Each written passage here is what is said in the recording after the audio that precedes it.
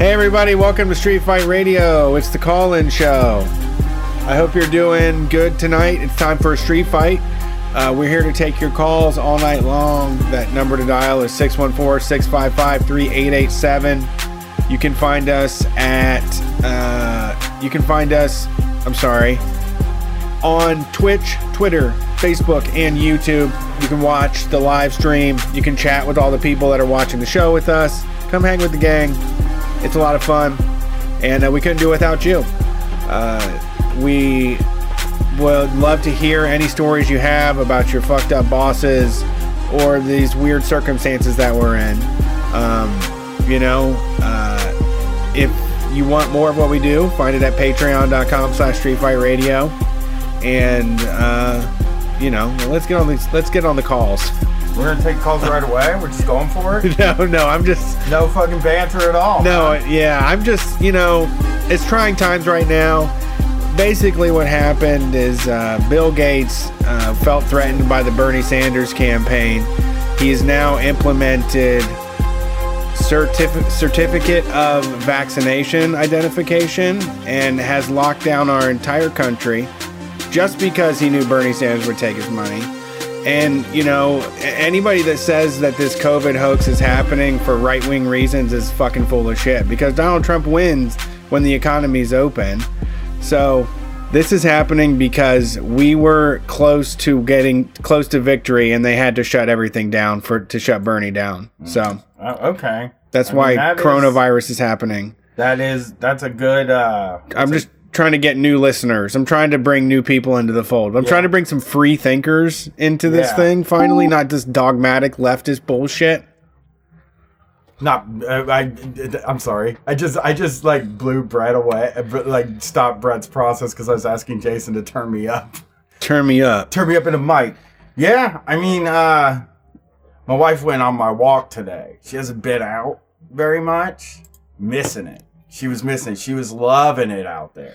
Yeah, the women are finally leaving the house. We walked by a new business.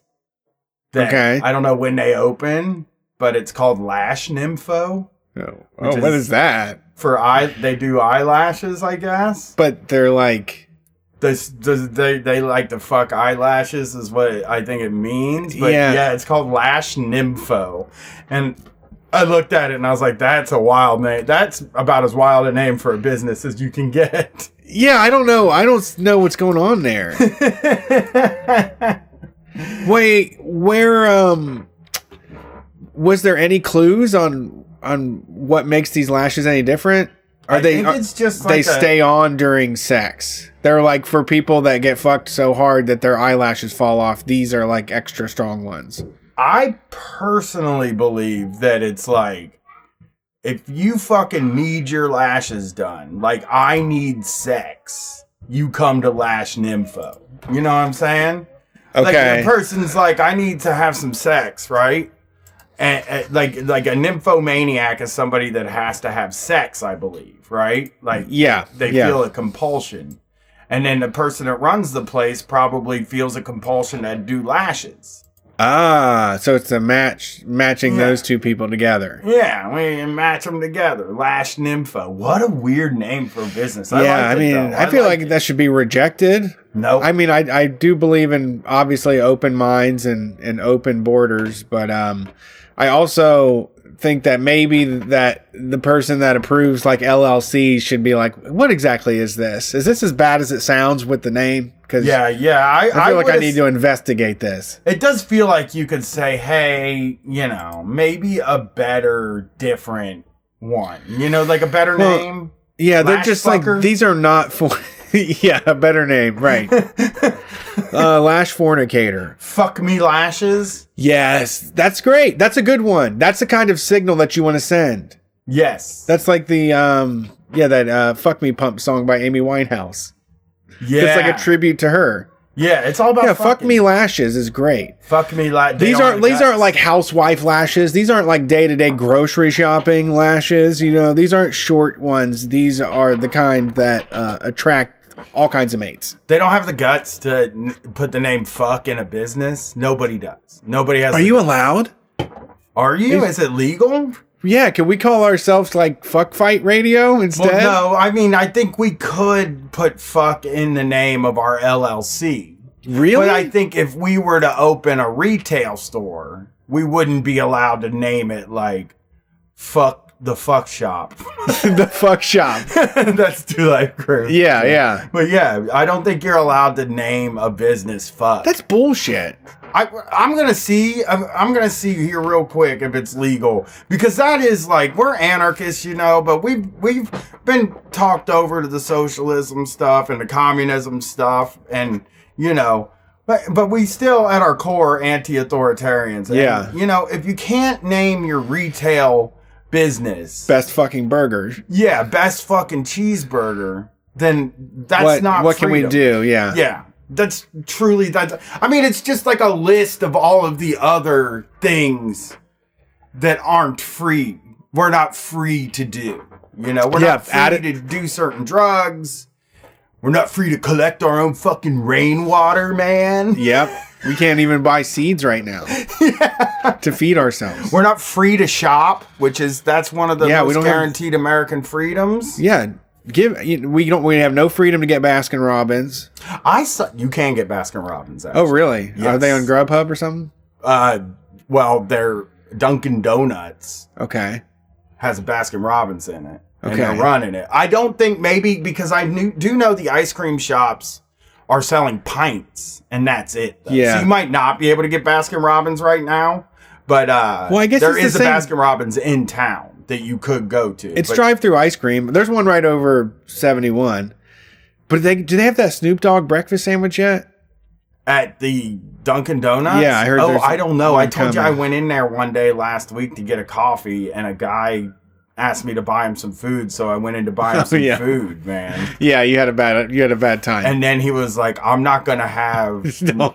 Yeah, I don't want to say it. Yeah, we already heard it, didn't we? I never said it on the show. You didn't? No, I never tweeted, never said it on the show, nothing. Please proceed. Oh, now you want me to say it? Yeah. I didn't want you to do it twice. So, this guy stops me out as I'm walking into Dunkin' Donuts to get a cold brew coffee that I had ordered ahead so that I would have no contact with anybody. You know what I mean? Yeah, just walk in. Kick the door open with my foot, walk in, grab my coffee, kick the door open with my foot again, and walk out. No surfaces, no nothing. Very safe transaction. I bet. You know? And nobody's ever in there. I don't think people know that Dunkin' Donuts exists. Really? I mean, it's on High Street. Do you know where it's at? No, there's one on High Street. That's what I'm saying. It's like in 2 downtown? Blocks from Buckeye Donuts in Columbus. On campus? Yeah. So, yeah, nobody knows it's there. It's empty all the time. I don't even know why they're making them work, to tell you the truth. I'm probably the fucking one of 8 people that walk in there. Yeah. You know? And so this guy stops me on the way out. Now, I'm going to say this, and it's part of the reason is because of the end of this story. It was a black guy that stopped me. And he's like, "Hey, do you have any money?" And I said, "No, I'm not carrying cash on me right now." And then he said, "Can you buy me some food when you go in?" You know? And I'm like, "Yeah, come with me and I'll fucking buy you some food." This is very unlike me. Because, like, I usually just headphones, look down, don't acknowledge any other humans exist in the world. But I was like, fine, yeah, let's do that. And then I, like, got in there, and I grabbed my coffee, and I was like, hey, you know, whatever this guy wants, like, I'm going to get it for him. And he goes, "I'm not going to have no black woman make my food," and stormed out. And I was so fucking embarrassed by the whole situation. And I was just No, I don't. Did you say anything? She just looked like, what the fuck? She looked at me like, what the fuck? And I was like, that was the weirdest fucking shit I've ever seen. It was fucking humiliating. I felt horrible. I felt so bad for the woman behind the register. I felt very, very bad for her. That's awful. And I couldn't figure out if it was like a negative or a positive reason that he said that. Yeah, you know what I'm saying? Sure. But the way that he said it came off very negative. Yeah. Like, it seemed like he was angry. And it was just like, that was I don't know why I got stuck in that situation. You know? Yeah. Every time there's this other guy, man. I gave him $10 once, and now every time he sees me, he stops me and says, "Hey, man, can you hand me $20? Can you give me $20?" Oh, really? I'm like, I don't have any cash on me. But like, ATM's right over there, and I'm like, well, wow, no, I can't do that. All right, well, I don't have like handing out $20 riches. You know what I mean? Like, I don't have that kind of money, so I can't like hand it out. But yeah, so another thing happened today when I was on my walk. They put porta potties out around the downtown area so that people can use the bathroom when they're down there because none of the buildings are open. Oh, yes. Anything. You know what I mean? Yep. And like all of the restaurants or those, you're not allowed to use the bathroom in those places because the state told them they're not allowed to. So I had to go pee, and I went to pee, and I got in there, and somebody stole the hand sanitizer out of the porta potty. And there's another one down the street. I stopped there. Somebody stole the hand sanitizer out of that porta potty. Yeah. And then I tried 2 more, and they were both locked. And then I was just like, what the hand? We're stealing hand sanitizer now? But we are. I get it. I understand. Yeah, I mean, I probably would. Yeah. It's been a while since I've seen some hand sanitizer. Oh, I would love some hand sanitizer. I've got like a 1/4 ounce of it that I have in my van. Yeah. For when I go to the store or do something, like I put it on when I get back in the car. But it's about to be gone. I've even considered cutting up my aloe plants and mixing it up with like my dab alcohol, my weed cleaning supplies. Dude, I got 91% in a aloe plant that's good to go. I might make some at this point. I ordered some, right? I ordered $30 worth of hand sanitizer 2.5 weeks ago.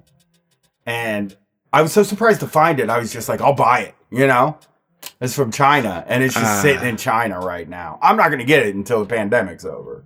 And then I'm going to be like, oh, okay, well. I just ordered some bootleg sunglasses and Jordans, and they're on the way. Well, my hand sanitizer, I've checked, and it's still in China, and it's been in China. Well, I can check again. We need to check the distilleries. Like Malort, I really, the biggest coronavirus collectible out there, in my opinion, is that Malort hand sanitizer. I fucking love Malort. Love to go to Chi-Town, have me a Malort, and I would love to have a bottle of that hand sanitizer. It's still in P.O. Box 82306. It's still in Nanning, China. Really?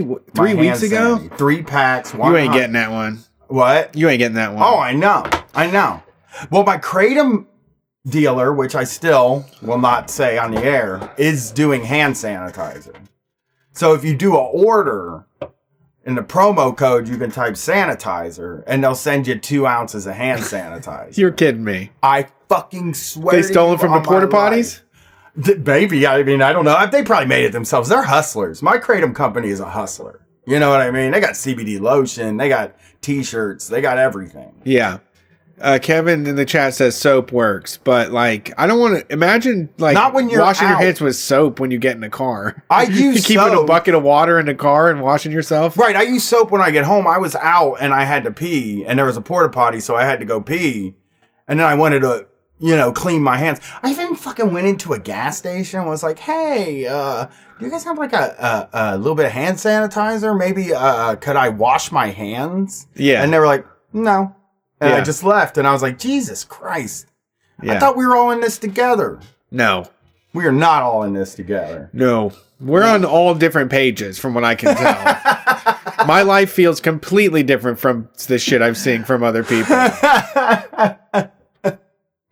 Yeah, it was nice, though. My wife was, like, really happy to be out and just see humans. Yeah. Erica was like, I'm an introvert. I love this shit. I live for this shit. And like I was taking all the risk, going out there, out into the world, getting provisions for us, going, grocery shopping. This motherfucker, Brett is still going to the grocery store, getting supplies. Yeah, I need dry goods. Which was at the beginning of coronavirus, everybody changed the going to the grocery stores to like, I got to go get some supplies. Yeah. Now we've settled back in and we're saying, I gotta get some groceries. But boy, that in those first 2 weeks, everything everybody did was going to get supplies. Dog, I heard Cascadian Farms was sold out at the grocery store. It might not be back. So What's Cascadian Farms? There's like healthy ass, like it's a Kashi competitor. Not coming back? Yeah, I heard Meyer ran out of them and aren't going to be restocking them. So. Well, Meyer isn't, but you can get them somewhere else. Why do you want them from Meyer? What are you? I'm just saying the scuttlebutt I've heard is that, some shit is missing. So it's all provisions and supplies now. But dude, Kroger doesn't sell the Klondike Oreo ice cream novelties. Okay. But Giant Eagle does. Sure. And I can just go there and get it. Right. You might be able to go to Giant Eagle and grab some Cascadian Farms. So what I'm saying... Which also, by the way, bullshit. You could just get the chewy ones and it'd be the same exact fucking thing. Yeah, that's like... The Cascadian Farms granola bar is the most Brett Payne snack of all time. It's just a crummy snack. Yeah, it's half healthy. You know what I started getting? Yeah, it's almost like a quarter of a candy bar, basically. Yeah, that's what you're getting. You know what I started getting? What? I'm obsessed with it now. Only one flavor though. One flavor. Mochi. Oh yes, dude! Finally, someone to share with. I get a fucking dozen of them, and the kids won't eat them. Erica won't eat them. Everybody thinks they're fucking gross. I'm like, have they tried them? Yeah, they don't. It's like fucking it's like almost like getting a little bit of a gummy bear with a little bit of ice cream. Yeah, and bold fruit flavors too. I get cookies and cream, but all my favorites like red bean. That's why nobody's eating them. That's Brett Payne snack. Green tea? Yeah. Right? That's why nobody wants to eat People love ginger ice cream. No, they don't. People in my house will not. They're not eating the mochi. No. But I buy fucking Oreo cookies and cream, which is like, come on. Are you doing these? Are you doing the ones out of the display case that you get with the tongs? Not in COVID-19 times. No, I'm just bought a box of them. Prepackaged? Yeah. Okay. They're good. It's good. I love the mochi. But yeah, my family won't eat it either. I think they were like saying something like it's got a bad consistency, and I was like, that's it's racist. Silly. It's wrong. Racist. Yeah, I mean, ice cream could use a little extra chew. I think it helps it out. Yeah. It is weird if you're 40 years old and you've lived in America your whole life and barely ever leave Ohio. Like, I can totally understand biting into a mochi and being like, oh, yeah, I don't know if I like this. This is very strange. But, like, my wife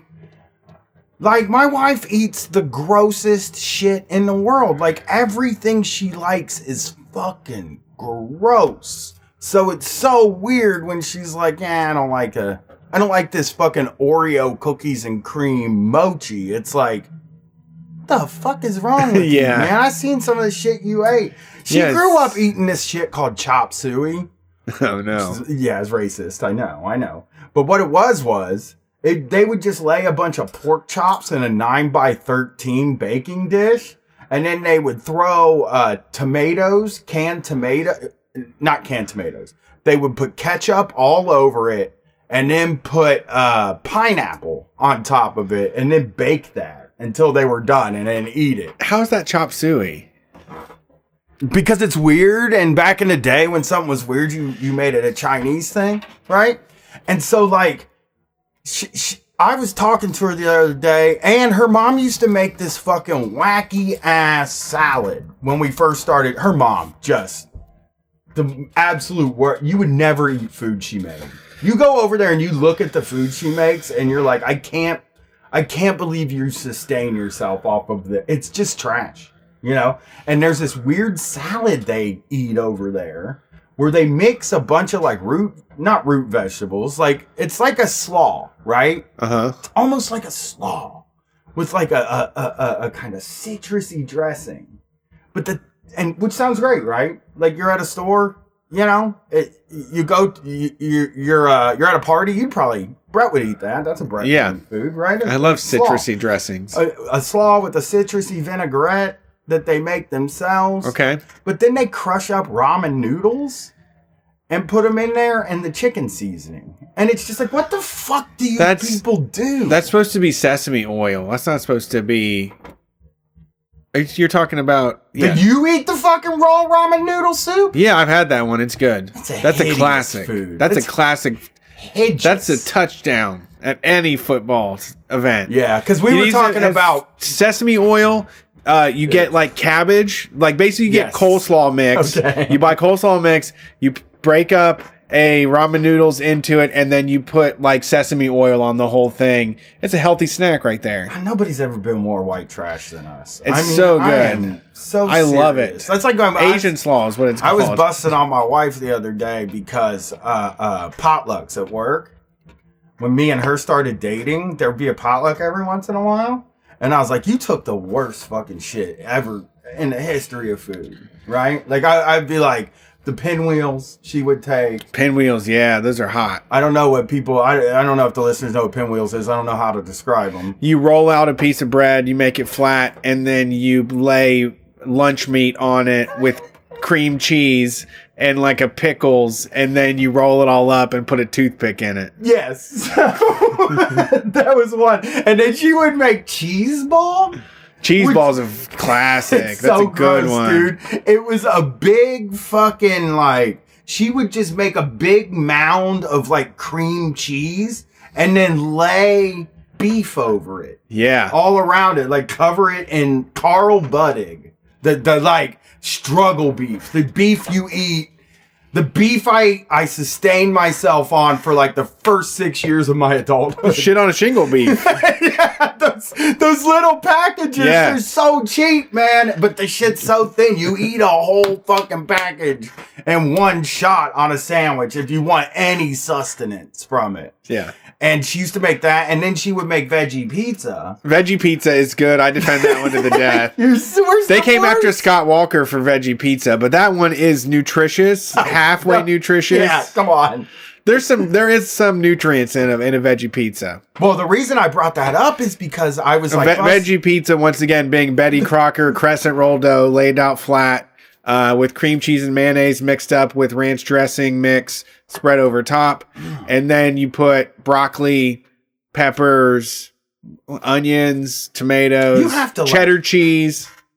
These were all invented for work because people hate their coworkers. You know what I mean? Like they hate them so much that they bring. But then the reason I bring this up is because as I was talking to Katie about it, I was like, I never really ate at a pot. You don't have potlucks like at blue collar jobs, really.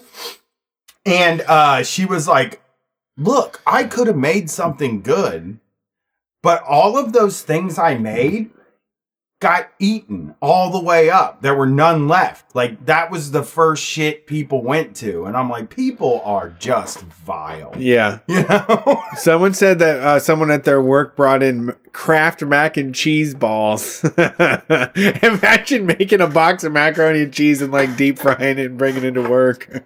Wait, the ones you buy at that is like maybe actually a dream meal for me. But not to bring to I wouldn't feed that to anybody else. But how can you do that right?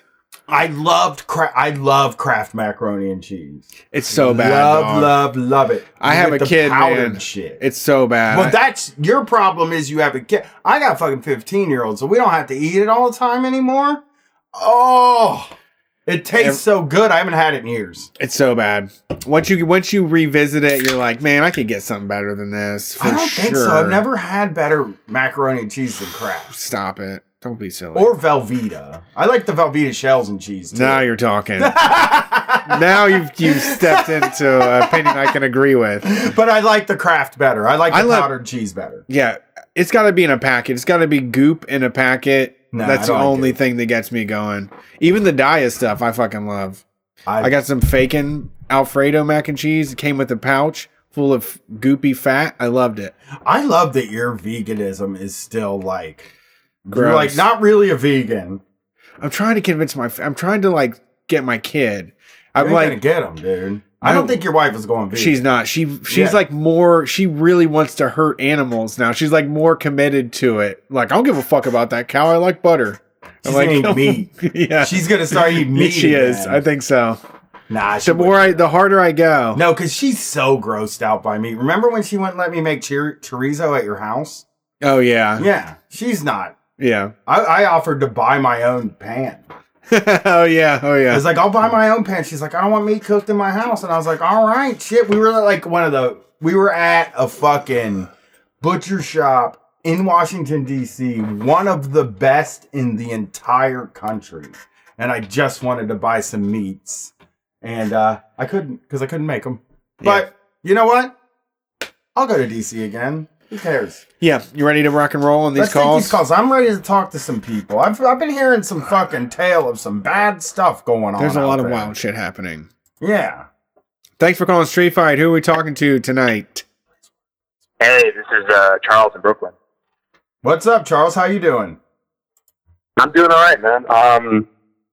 So, I called in last week about my coworker who didn't believe. Right. We remember you. I have I have a little bit of an update. Basically, he's at least now wearing a mask when he goes home, so that's good, right? When he goes home, so he wears a mask at work.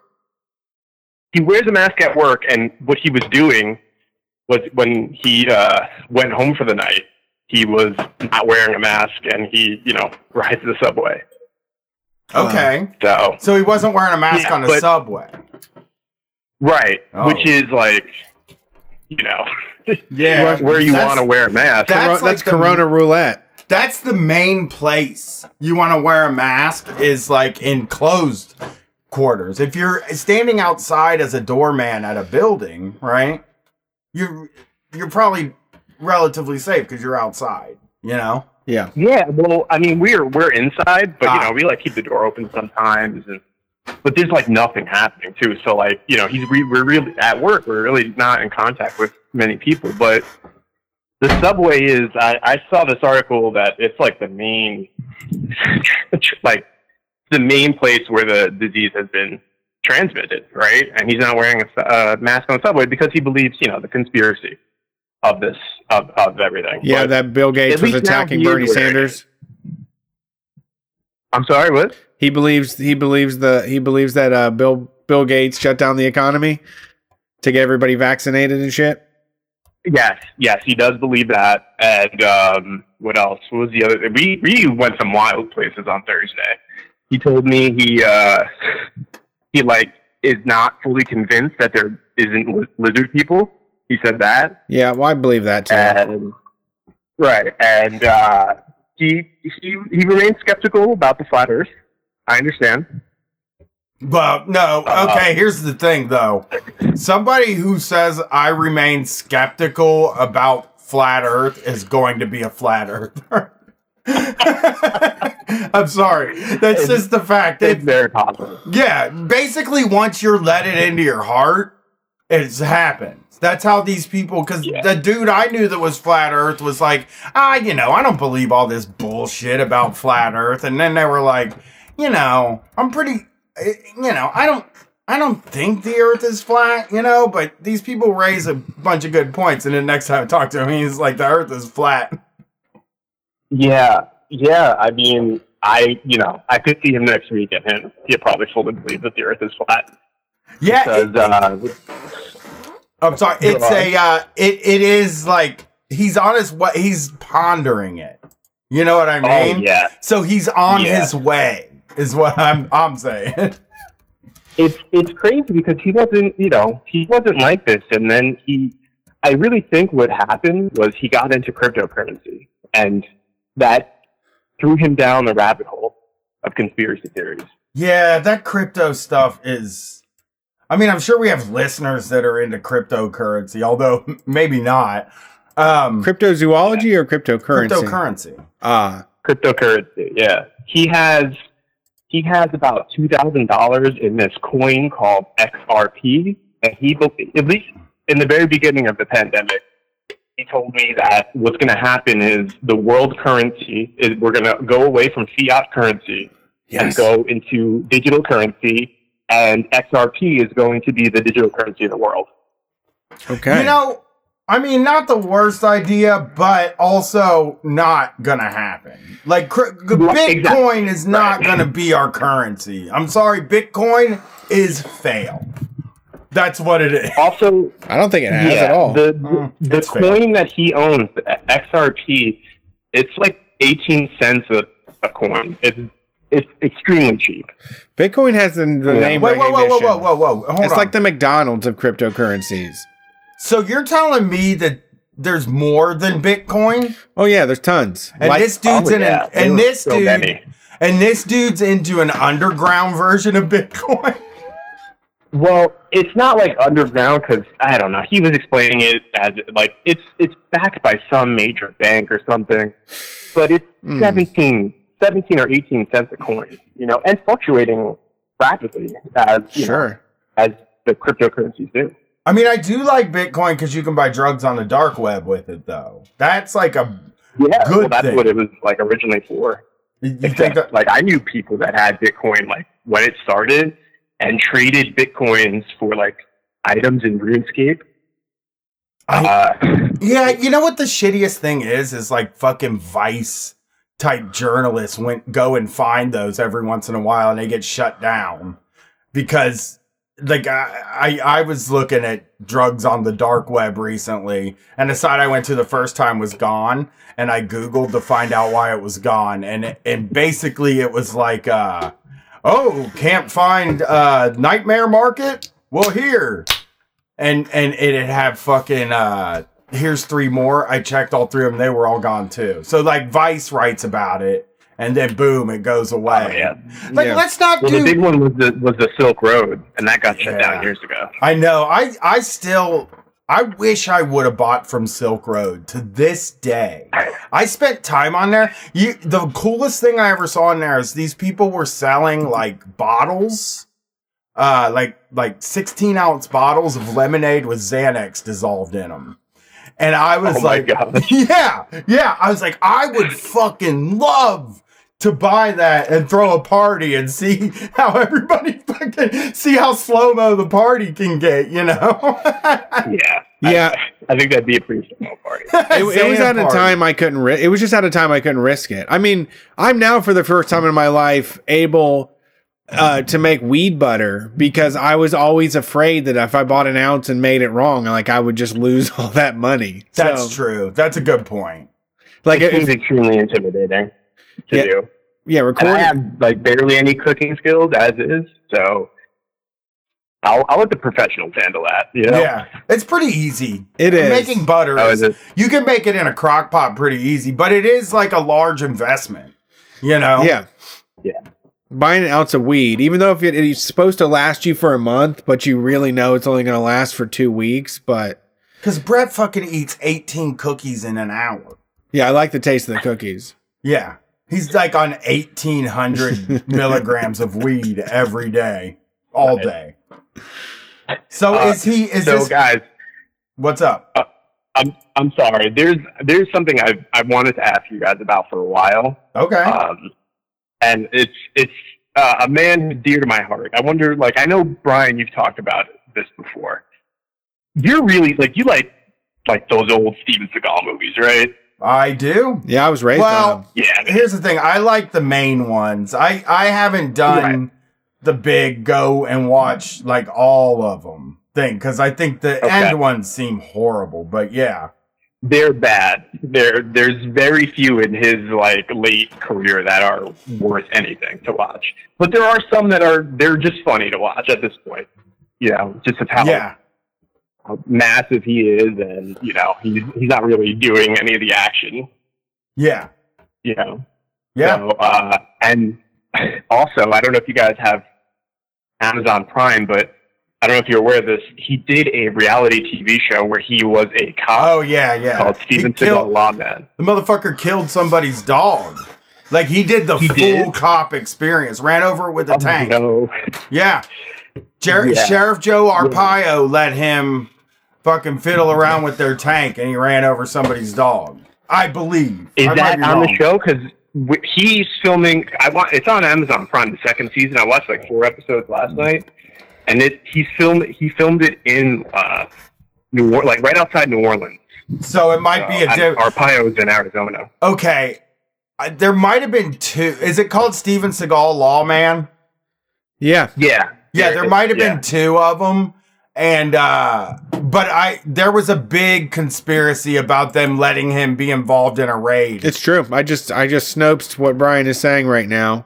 And, yeah, on his show, he pulled up on Mr. Rivera's home in Arizona for a raid and, killed the guy's dog by running over it. Yeah. Oh my God. I mean, that's the full cop experience, though. You know? Like, if he's being It was a puppy. An 11-month-old puppy. Well, they'll kill any age dog. You've seen that. Yeah, you know? But you hate to see the young ones go. I don't want to see... Yeah, you do. I mean, I don't want to see any dogs get killed. But he's, you know, doing the cop thing. They just love killing dogs. It's like the fucking... Oh, my God. And they were coming after him for an illegal cockfighting ring, and they didn't find it. Oh no. God. Jesus. I was going to say, this guy's an asshole for having a cockfighting ring. But they didn't find it, so he might not have even had the goddamn thing. They went in and this... Yeah, how do you get into a cockfighting? Like, you don't want to do that in your home. I'm looking it up. You don't want to get into it. I don't want to get into cockfighting. I don't want to be a participant, but I would go and experience the ambiance of the cockfight. Stop. Okay. You can't. I'm not saying I would just... It's like how I want to go to the state can't do church. it. We got to shut it down. All right. Well, thanks I'm for sorry. calling in. I don't care what the... I don't... We can't do cockfighting. I don't want to do cockfighting. But you can't show up and give them money to cockfighting. I'm not going to give any money. I mean, I just hang out in a fucking parking lot. Place a bet. Yeah. They take money on the house. I'm Googling the latest one. Thanks for calling. Have a good one. You too, guys. Honestly, the most legendary one for me, I think Steven Seagal was Under Siege. You like that one the most? Fuck yeah. It was just so good because I always just dreamed of being an unassuming assassin, right? Yeah. Like you're just the chef on a fucking boat, and then all of a sudden you're under siege. Yeah. And now you have to like use all of your master killer skills. But people thought you were just down there using those knives for like celery and cucumbers and stew shit. Yeah. I like what's the one I like? Out for Justice is the one. That's a good one too. That's my favorite one. I want to be clear. I don't want to go to I don't agree with cockfighting. I think the people that do it are horrible, but I want to see the people who do it. Is what I'm trying to say. You want to try to like be around support those people the dumbasses, and see what they're doing. Yeah. Just be standing there like, hey, what's up, fucking Skinny Jim or whatever their names are. I don't think you have the stomach for it. I wouldn't. I know. I couldn't watch them do it. Yeah. I can't even watch people kill like food for meat. I turn my head for that. Yeah, I don't think you could watch it. I wouldn't watch the cockfighting. Is the thing. It's a people thing. You just want to what? Share cigarettes with guys? That would be fucking cool. Okay. I do like that idea. No, it's just like I have this fucking draw to like. I just have this really... I've always wanted to go... Outlaws. And play in like an illegal poker game. I've always wanted to gamble at an illegal sports book. I've always wanted to... Like, it's just all this stuff I've always... Like, I'm just fascinated by people that do stuff. That's what I was going to school to study. I don't get a lot out of looking at like serial killers or murderers or people who do assault. But I do think that there is a lot to be learned about people who commit these crimes that were maybe considered like a lower level sort of crime. Yeah. You know what I mean? Like, I think there's a lot to be learned about those people. Like, right. Why does that happen and what type of people they are and what they do. But sure. Because that's what my PhD was going to be in, like, misdemeanor law sort of thing. Like, not misdemeanor, but you know what I'm saying. Like, I was going to study like people who do like petty theft and shit. Yeah, I guess the difference is like whether or not animals are dying is the thing. That's sad. That's not gambling to me. I'm against that. Well, animals die when the horses run. They shoot those motherfuckers. There we go. Now we're talking. Are we going to close the horse race? Yeah, place? fuck the horse races. They do have. Fuck off. Number one, you could do a robot horse race. Perfectly easy. Yeah, I watched the Konami one when we were in Las Vegas. You could scale that to full size. And also, they got slot machines there. I think it should always be legal. You can go and wrestle and break a wild horse. You're welcome to do that for your own use. But you have to do it yourself. You got to be the one riding it around. Yeah. You can't be some billionaire that pays. finds the best jockey and right. Doesn't fucking ever see you got to run it down. See the horse ever? Yeah, you got to not get bucked off. You got to break it yourself. Yeah, I like. All right, next caller. Let's see how they feel about animal husbandry. Thanks for calling Street Fight. Who we talking to tonight? Hey, you're talking to Joey from Louisiana. What's up, Joey? How's it going? Hey, pretty good. If either of you remember me from the last time I called in, just don't mention where I work because it might pay off later. Okay. Oh, I do remember. I think I remember you. Okay. All right. I called in about 3 weeks ago. I have a thing I'd like to read if you're cool with it. It's a thing that my work sent out to everyone and told us to print a copy and keep it in our cars. Okay. Takes about 2 minutes to read if you're cool with that. Yeah, they want you to print a copy and you got to keep this in your car. Yes. Okay. This is basically what it is. It's if cops pull you over to ask you where you're going, you show them this piece of paper. Yep. It has a real, to me, kind of like a sovereign citizen-y vibe where you're just like, no, don't ask me for papers. Shut up. I'm doing my business and whatever. I don't know. Right. It's a very serious thing for the type of business that I'm in. And I feel like by the time I get to the end of it, it'll pay off when I label businesses. Go for it. Cool with me reading that? Yeah, get into it. Totally. Go for it. Okay. All right. So this is a document they emailed out. The title of it is Employee Travel Related to Critical Infrastructure. And I have 5 points in that. I'm only going to read 3 of them because it's a little redundant. Number 1, Presidential Policy Directive 21 designates the food and agriculture sector as a critical infrastructure sector whose assets, systems, and networks are considered so vital that their incapacitation or destruction would have a debilitating effect on security, national economic security, national public health, or safety. Hallelujah. Number 2. This document certifies that the individual bearing this document is an employee of and traveling to or from work in a food or agriculture facility that has been designated as critical infrastructure, the continued operation of which is vital for security, national economic security, national health, or public safety. Number 3. Accordingly, it is appropriate in light of the President's coronavirus guidance to allow this critical infrastructure sector employee to proceed in the federal interest of protecting the nation's food supply chain, notwithstanding local restrictions such as curfews, shelter-in-place orders, and other similar restrictions on travel. Regarding the following businesses: Cupid's Daiquiris, Lafayette, Cupid's Daiquiris, New Iberia, and Cupid's Daiquiris, Opelousas. Cupid's Daiquiris gotta be open, man. Is critical fucking infrastructure, Brett? I'm looking at the logo. I gotta see the logo. Society would fall apart without people love them. I mean, it's a way to brighten up your day, isn't it? Right? Yeah. Puts a smile on your face. Though. They could be considered inessential businesses. That's just Wait, y'all put candy in them? Uh-oh. Sure, you can get Nerds or Reese's Pieces or whatever. Yeah, I'm gonna need that. That's food. I'm sorry, you gotta stay open. Vodka soaked gummy worms? Vodka soaked gummy worms is food. Vodka soaked gummy worms. That's the fucking thing. You guys don't sell food, right? There's no food on that menu. No, it's everything's alcohol. There's no food. It's not. It's very fun. I mean, hey, 2-for-1 Tuesday on April 14th at Cupid's Daiquiris. I mean, they are really just running like.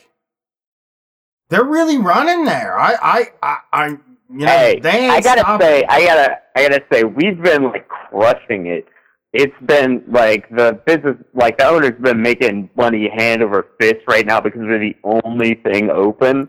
So like people have been flooding in. Like there was last weekend with Good Friday and Easter, people do like cookouts and crawfish boils and stuff, and it was crazy. So. And now people have their stimulus checks, and it's crazy. I don't know. So how are you selling these daiquiris? I'm like, can you buy them by like in a construction bucket full? No, you remember they sell the milk jugs. You can get a gallon. Yeah, you can get a gallon milk jug. They sell a gallon milk jug. So I'm on the website. Yeah. Some of your popular drinks like Mary Jane, Drunken Love, Rabbit Hole, Cali Kush. But then I see on the menu there's also what's called the deadly drinks, and these are the strongest drinks in here, including the Fighting Tiger, the Bitch Slap, the Twerk Something, the Triple Bypass, and the Cherry Bomb. Do people get those ones a lot? Or is that like a frat boy thing? Do people go deadly? Those are the ones made with Everclear. The most popular one of those is the Who Dat Punch. It's like a strawberry and mango daiquiri made with Everclear. Yeah, that sounds good. Fighting Tiger, I'm interested in. Blue raspberry and strawberry with Everclear, of course. 190 octane swinging is the name, and Trap Queen is a name of one of them. God, I fucking need to get down there, Essential. Man. I mean, so is it a drive-through? Is it also a drive-through? Yeah. It's only drive-through right now. We can't do any inside service. How long is the line? I walked by a Starbucks line. Yeah, I walked by a Starbucks line yesterday that it was definitely going to be over an hour for the people to get their drinks. I posted it on Twitter. It was one of the craziest things I have ever seen. We get them out quicker than that, but it's been crazy. So Good Friday, not this past Friday, but the one before and yesterday, we did more in sales both of those days than we did on Mardi Gras, which is normally our highest sales day of the year. Wow. It's just that like all of their bars are closed. Honestly, a chunk of even the drive-through daiquiri shops in town are closed. So like everyone's coming to us. It's really fucking weird right now because. It's like you're interacting with 300 fucking people or something a day. Yeah. It's not. What's a gallon of Mary Jane run? Are you wearing a mask? Yeah. I've been wearing a bandana at work because I have a beard and like a little surgical mask don't jive with it too well. But I've been wearing a bandana and gloves at work. Gallons are $26 and $20 on Sunday. $20 on Sunday. My wife would. You get a discount. They start. Wow, they normally say you can't buy alcohol on Sunday, but you discount alcohol on Sunday. Louisiana's good. If they would fucking legalize weed down there, that would be like. Yeah. I mean, I hated it when I was there, but if they legalized weed there, that would be like heaven to me. I would just move down there because everything. First of all, like everything, at least in New Orleans, looked kind of slapped together. And also, you could just be drunk and act like an idiot wherever you want. It seemed like people were really living free lives there. Oh, yeah. But you can't get weed. Oh, yeah. So, New Orleans, where I live is Lafayette. Oh, shit. The last time I was on, I might have given an impression that New Orleans was carrying on as normal, but I think that city is maybe the only place in Louisiana where they're actually adhering to all the regulations. The rest of the state is not. Like I said, it was incredibly busy last week. I think New Orleans is actually complying, but everyone else in Louisiana doesn't give a fuck, and they were all having cookouts last weekend, and it's going to be ugly as a result. I feel like we're gonna have like a spike in cases in another week or so. Well, I'm going to tell you something. When me and Brett get back down to Louisiana, we're going to make a special trip through Lafayette, and we're going to get a daiquiri from you. I'm going to drive through. Well, Brett's going to get a daiquiri. Unless you have a virgin daiquiri, I will not be getting one. Set aside. We do. You can get any of our daiquiris as a virgin, man. We blend everything from scratch, so I just make it without alcohol. I will come and get a virgin daiquiri from you. I would love to. Yeah, that would be an honor. It's fascinating. I mean, like my sister did live down in Baton Rouge. It really is fascinating. Yeah. Those daiquiri stands are like such a culture shock to people because you're just driving and they're all over the place. Like you can just drive through, grab a daiquiri, and drive off. And like, did you grow up in Louisiana? Yeah, I'm from Louisiana. How weird is it when you go somewhere that's not Louisiana? When it comes to alcohol. So,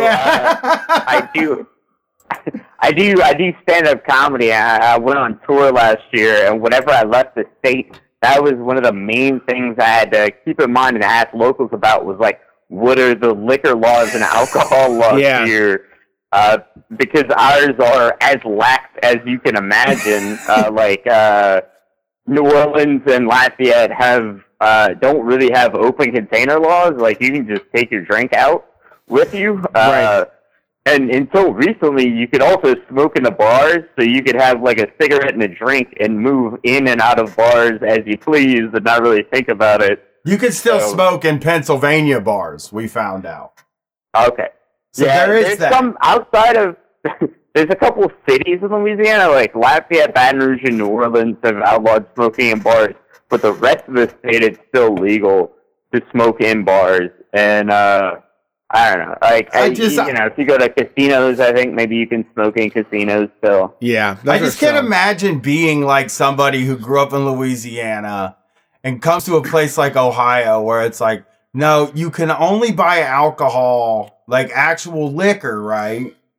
Actually, it just became legal, and only because of coronavirus to have to-go cocktails. Like it last week became legal to have to-go cocktails, and like you can't drink on the street. One of my favorite bars is like a cafe by day and a bar at night. And so a lot of people would go there early in the morning and they would get a mixed drink in a coffee cup and take it to work with them. I love it. I got to get back down. You know what? I'm going to go back down there. It's not going to be wrestling. It's not going to be for wrestling. And we'll spend like 2 days there. We'll bring the fucking Trillbillies with us so that we have... I mean, I imagine Tom Sexton in New Orleans is very helpful and fun. Yeah. And we're going to come... But he's a teetotaler. He doesn't drink, but I know he knows... He knows how to have fun. Yo, you can find Molly, man. But you can fucking... in New Orleans, you can do whatever you like. Yeah, that's what I was going to say. I had more people that have offered me just like, hey, you want some shrooms? Like, I've had that happen more times in New Orleans than weed, actually. Yeah, we got real shroomed up last time we were in New Orleans. Me and you did. Did we? We took a half an eighth and we were wasted, and then we had to walk like 10 miles to get an Uber after Joey Janela's spring break. Oh, yeah, that did happen. We had IHOP. Yeah, but our show was miserable there because the bar wasn't very good and mics didn't work and we had to share a mic. Yeah. So, but we're a little bigger now, and I think we could probably play a better venue. But thanks for calling in. And I promise you, if you find out, make sure if we announce a Louisiana tour date, please make sure to remind me that we said this, because we will come to you and I'll have a virgin daiquiri and Brett will have what is it, death? A Mary Jane. No, the death. What are the death level? One? Didn't you say they had like a death level? Yeah. Daiquiris. I want the tiger one or the bee slap. Tiger blood. Tiger. Okay. Fighting tiger, yeah. That's not Tiger Blood. They changed the name. It probably wasn't. Thanks for calling in, buddy. That was really fun. Hey, you mind if I plug shit real fast? Fuck yeah, go for it. You earned it. All right. Sick. Yeah, you can follow me on Twitter at AgitPropComic, and I have Etsy. It's Etsy.com/shop/agitpopcomic, where I sell buttons that I draw with Sharpies. So cool. Check it out. Awesome. Well, thanks for calling in. We appreciate it. That was Thanks. the Agitprop Comic, who also gets you all your daiquiri needs in Louisiana. Let's see who is on the line next. We're burning through these calls. Thanks for calling Street Fight. Who are we talking to? Yo, it's your boy Young Kush Waffles. What's happening? Not much. How about yourself? Well, I just want to get this out of my system real quick about the whole protest down here about the corona. It's Kush Waffles now? Weed Waffles, Kush Waffles. You know how rappers always use like multiple names. Yeah, I appreciate that. Sorry, I like Kush Waffles. That's an upgrade. All right, so let's get this out of the way. Update about the whole thing I told you about last week. Basically, he made a whole ass YouTube stream talking shit about me, where he pretty much stood down me in a level that I have to say I haven't heard somebody get in on their platform and yell this loud about essentially nothing or something like nothing. So basically, his argument was, you said you had a thing for a trans woman. You saw at the time I praised Natalie Wynn, aka Contrapunch, for saving me from being an incel, by the way. And basically his whole argument was calling me gay and then calling you guys gay, which I'm like, how does that prove me wrong? So, all right. Yeah. Well, I mean, the thing about it when it comes to content creation is that if you feel like there's something you can go off about and kind of make yourself into the victim or having the superior, way of thinking, whatever it may be, it's easy for someone like that to manipulate it. But ultimately, they sound like a pathetic asshole. Yeah, he's like a 40-something like army vet. He like brags about how he was airborne during the Kuwait war, when he got deployed to Kuwait. And I had to point this out to him. You have to realize, I told him, that doesn't really like impress me much because I'm almost 30 and there are people my age who fought in the exact same war you were in. Yeah. That should scare you a little bit, that you are like 40 and there are people 10 years, sometimes 20 years younger than you who are fighting the same war. Do you not question things around you a little bit? But this is about it. So, enough about my like rough draft of a Quentin Tarantino movie I call my life. Anyway, you mentioned the whole thing about Steven Seagal with one of the previous calls. Two things about that. Under Siege does not impress me because if you've ever worked at a Mexican restaurant, every back cook is like Casey Ryback. Yeah, that's great. I feel like it highlighted like our brave chefs that are also cold-blooded killers. Back of the house. Nobody acknowledged what the back of the house can do.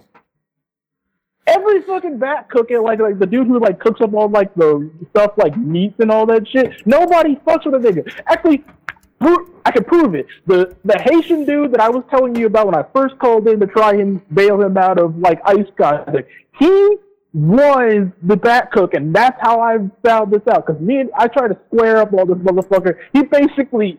It's one thing to choke me out. It's another thing to kick me in the face in the middle of a closed quarters fight.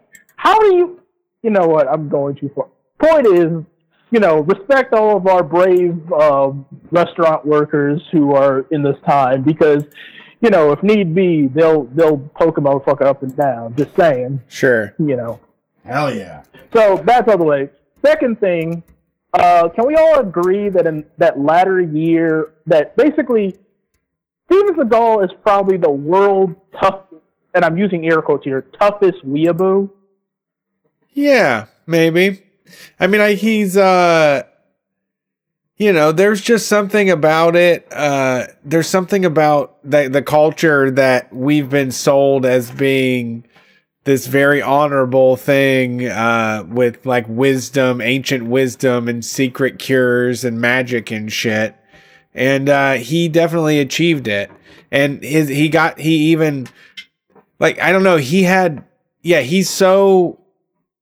he has blinders on, and that he's just so deep into himself that he doesn't mind just editing a whole bunch of movies over the last few years to make it look like he can really beat up a room full of people with just like his magical martial arts training, you know? Okay, I want to segue into the main thing. Number one, Will Sasso, that's all I'm going to say, just about the whole fighting thing. Yeah. Three things. One, Will Sasso. Two, the fighting style that he uses is literally the same fighting style as probably, and video game fans will know who I'm talking about, the most infamous fighting game villain that has ever existed in all of fighting. Geese Howard, who, if you ever play Tekken 7, he's a guest character in that, and he controls weird because it's a 3D game instead of a 2D game, but in every 2D game he's in, he's vicious, because you know how like in all his movies he's basically, everyone just touches him for a second and he pretty much snaps their arms in 4 different directions? Right. Now imagine somebody who could actually do that, but he pretty much looks like a cross between he looks like a cross between Kiefer Sutherland's dad and Billy Zane. Donald Sutherland? Yeah, he looks like a cross between Donald Sutherland and Billy Zane. Like, just imagine those two mashed into one, like, very rich criminal white man who has no problem breaking people's arms. Yeah. It's pretty much Geese Howard. Yeah, I think you nailed it. Yeah, that's pretty much it. Getting to the main point, third point to segue to the whole thing about Lansing, you do realize in the whole Lawman TV show he was doing, Sheriff Arpaio was not his first choice. You realize that, right? No, I didn't know about the production of Steven Seagal. So apparently, no one really knows this, but he pitched it to a lot of different sheriff's departments. One of them was ours because he's from our town. But at the time, our sheriff, who was in power at the time, looked at him and said, "If you don't get the entire fuck out of my face with this shit," because he knew it was going to happen. Because you got to understand, Ingham County is mostly the southern end of Lansing, Michigan, which means if they had his ass out here with the Ingham County, I got to be honest, there might be a chance I would have been on an episode, because I have been in a few situations where I've had to outrun the fucking deputies around this bitch. Yeah, absolutely. So, yeah. No, you want to know the best? You want to know the best one? This is another regional thing. You know the best one? You know where Ingham County deputies usually get sent to around here to deal with people doing dumb shit? Where's that? Get sent to the most time? Where's that? Texas. Meyer. Oh, Meyer. Yeah, Meyer. That shit happens in Meyer. Yeah, Meyer shit goes down in Meyer. Yeah, that's where the cool shit goes down. Bray used to Yeah, Meyer is open, it's like free territory. You're allowed to do whatever you want in Meyer. That's like the most desperate people get funneled to a fucking Meyer. Yeah, Meyer is like the dark zone in the Division. Yeah, absolutely. Well, Mr. Kush Waffles, thanks for calling in.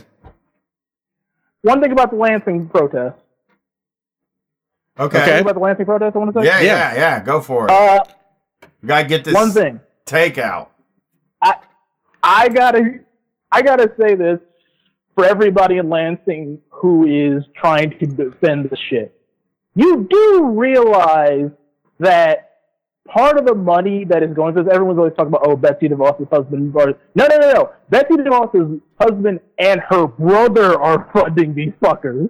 You have to look into the money. Yeah. Some of it's coming from a few different companies, and if you follow the money, one of the shell companies that's paying into these motherfuckers goes right back to Eric Prince, Betsy DeVos's crazy ass mother fucking Blackwater. I knew it. Yes! We are having an entire fucking revolution in the state by a goddamn war criminal. Wake up, people. Find the fucking real enemy. Anyway, I am going to go back Coronavirus is the real enemy. And Bill Gates. Yeah. Well, Bill Gates, fuck him. I use Linux for everything. I don't give a shit about him. Oh, shit. Open-minded. All right, thanks for calling in, Kush Waffles. Peace out. Peace. Yeah, appreciate it. Kush Waffles Corner of Street Fight Radio. Yeah. Goes deep. I mean, Tekken fans are going to go ape shit. Tekken 7 fans They're going to go ape shit for the Geese Howard stuff. After that, it's break time for us. Can we do one more? I mean, if it's an absolutely necessary one, we can do one more. It's hour 5, and yeah, let's do one more. Yeah, go. I don't care. You got it in you. It's 10. Oh, you know what? They're saying take a break. No! Never mind. No, we don't have to take a break. I got the fucking time wrong. Never mind. We still got 25 minutes till break. Yeah. Take the call. All right. Let's Sorry, caller. I love you. Let's jump on the phone here. See who we're talking to. Thank you for calling Street Fight. Who are we talking to tonight? Hey, this is Amanda. Howdy. Hey. At Cat Content Only on Twitter. At Cat Content Only. Yeah, how are you guys? Okay, we're having a good night. I mean, we just heard from Weed Waffles about Tekken 7 and Bill Gates. Yeah, I heard that one. That's a tough act to follow. I'm not sure I can follow that. Well, I mean, is there any sort of conservative podcast that has a vendetta against you that you would feel free to share? There's no conservative podcast that has a vendetta against me, but in the past week or so, I have had several accusations lobbed at me that I am a Chinese spy or a Chinese agent. So I don't know if that's I did see that this week. I saw that you were saying, like, people are calling me a Chinese agent. Like, yeah, so what kind of infiltration have you been doing? I looked at your account and I was like, communism and kratom. I don't love cats, but it's okay. Kratom and communism are two fucking of the best things in the world. Kava too, bro. Kava. Yeah. I can't figure that stuff out. What kratom dealer are you buying your kratom from where they give you a free thing of hand sanitizer with every purchase? I'll DM you. I just followed you and I will DM you when we get... I have made it a big deal not... Because here's the thing. I don't want them to run out of shit, number one. And we've bought so much stuff from them. And they've never given me a discount or a cut or anything like that. So I'm sick of fucking throwing business that How would they ever know? Because people would go there and buy the kratom. How would they know that you're connected to that? They know I'm Street Fight. They fucking have DM'd me. Oh, okay. On Twitter, they used to DM with me. We used to buy our stuff from them for a period of time. Got it. Remember? And then they were like, we can't handle your load. Yeah. And then, like, we were like, whatever, we'll just move on. It was too expensive anyway, because I pay a little bit more for my kratom. Because it like goes through a lab and they put a little gimmick on it, like a little, you can scan it with the thing. And they give hand sanitizer. Here's what I'm going to do. I'm sending it to you right now over. Awesome. But you have to put a secret code in to get the hand sanitizer. And it's just 2 ounces. It's like that's a lot, man. I would do some wild shit for that 2 ounces. Okay, I'm gonna order some now. I didn't know that 2 ounces was a lot. Yeah, baby, you can sanitize a lot of shit with 2 ounces. You know what's shitty about this quarantine is we actually have kratom bars here in New York, and there have been a ton opening up in the past year or so. But now because of COVID-19, obviously, like, all the kratom bars have had to shut down. But yeah, I've been drinking kratom at home now. So what brought you to it? Like, what brought you to kratom? Fucking So I can't drink. I can't, like, metabolize it at all. It makes me really, really sick. And so I first heard about kava first. I don't know if you guys drink kava, but I had just moved to New York a few years ago, and I read this article, I think like the New Yorker or something, about this kava bar that had opened up. And since I couldn't drink, I was really excited to try something like that. And then I went there, and then they told me about something called kratom.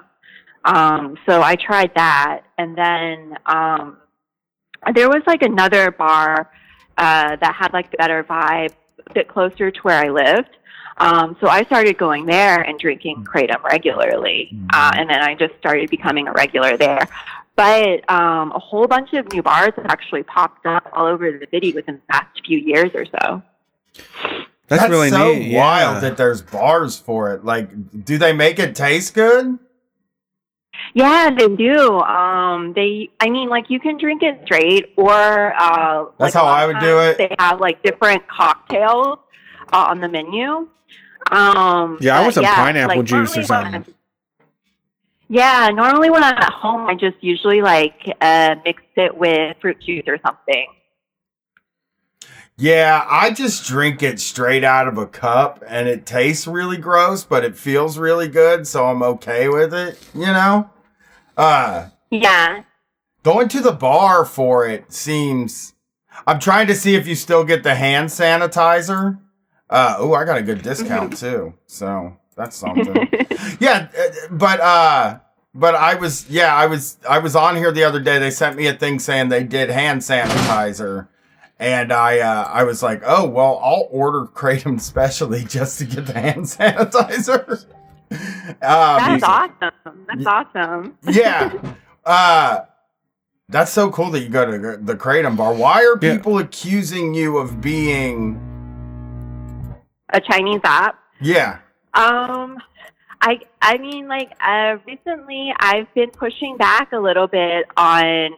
There's been a ton of anti-Chinese sentiment in the media recently, right? Yeah. And there's been this narrative constructed to place the entire blame of the epidemic on China in order to deflect from the U.S.'s own mishandling and fumbling of the situation.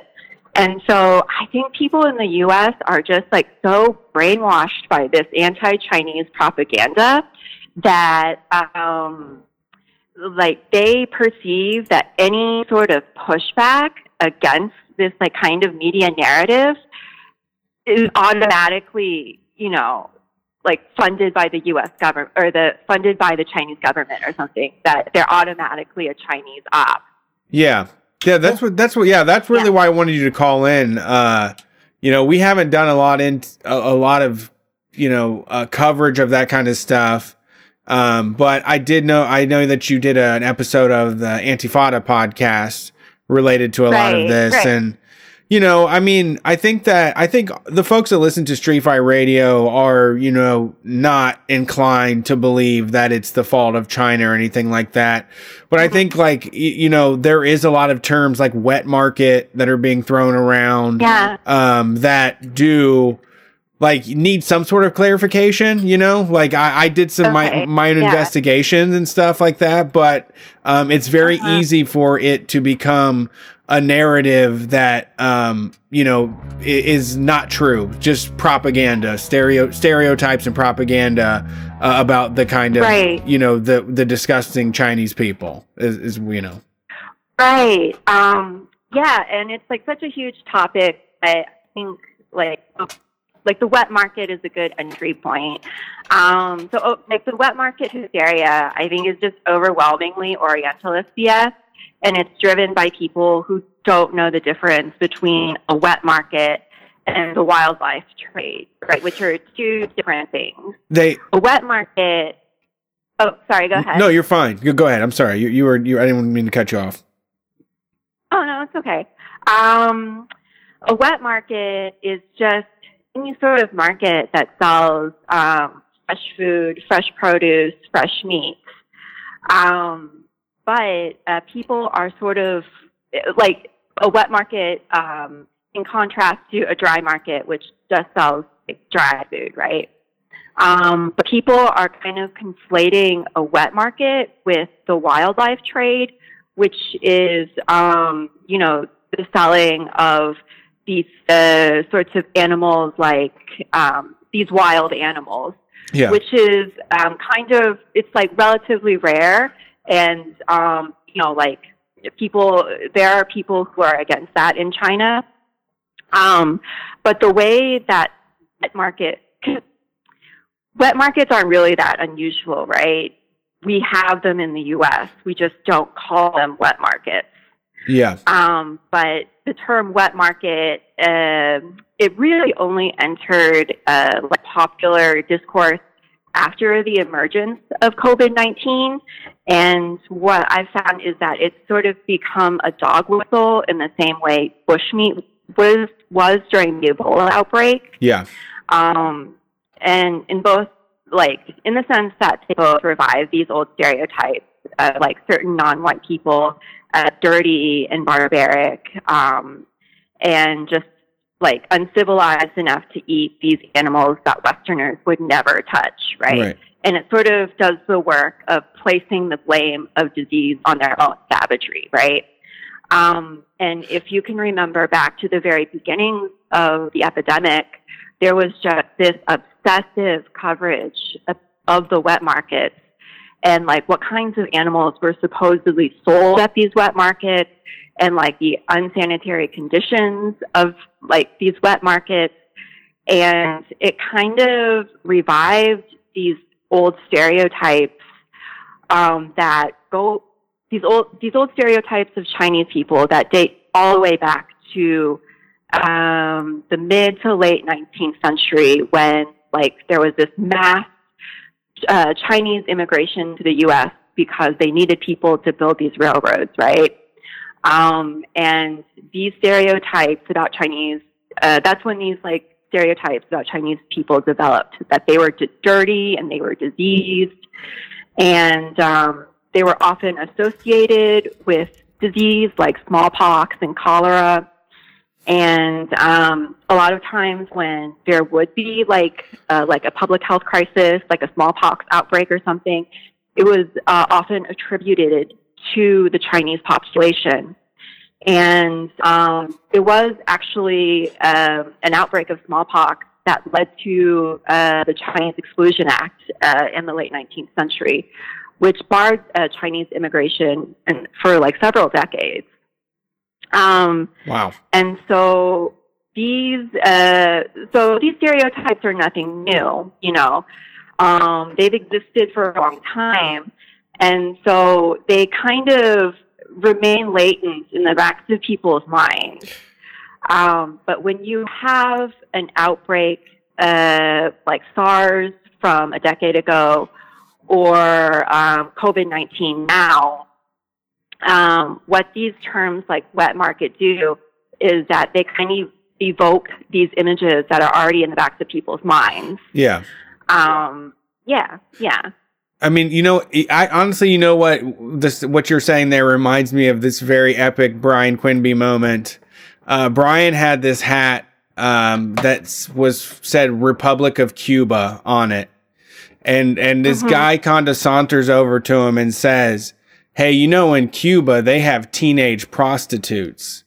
And Brian says, "Yeah, NBA Weekend is full of that in America. we have the same problem here." And I imagine there is a very popular rare meat economy in the United States where you can eat anything under the sun if you have the ability. But it's totally not related. Right. It's totally not related to having like a produce stand on the corner that serves, you know, wet products versus, you know, dry goods. So, right. It's, go ahead. I mean, in the same way that Russia became so comfortable for like Democrats and liberals, it activates the propaganda that's been pushed into us. Like, you know, even now in the time of, you know, Lizzo, in the time of Hillary Clinton, in the time of like all of the positivity stuff that we have going on, there is still something inside of us where they say, you know, Chinese people eat dogs and cats and and bats and all these other things, and we just immediately accept that as the truth. Like that's just like the daily life over there without any sort of an investigation at all. It's very easy for us to have like a Whole Foods crunchy mom that is like gluten free to be like, yeah, they do that over there, you know, and it's based on nothing at all. I watched a YouTube video of an American that was in China that was like explained the whole thing, and he recorded his like visit to the wet market,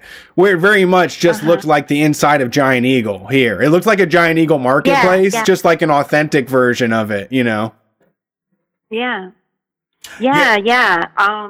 And, you know, like it's a way of dehumanizing a population. Absolutely. And it like sort of fits into this like propaganda campaign. I mean, COVID-19 probably couldn't have happened at a better time in this election year, right? That's why Bill Gates did it. Brett's blaming it on Bill Gates. I'm in the Bill Gates camp. I think he said that's why Bill Gates did it. Well, okay, so like everything, you know, it was Russia a few years ago, and now the blame has shifted entirely on China.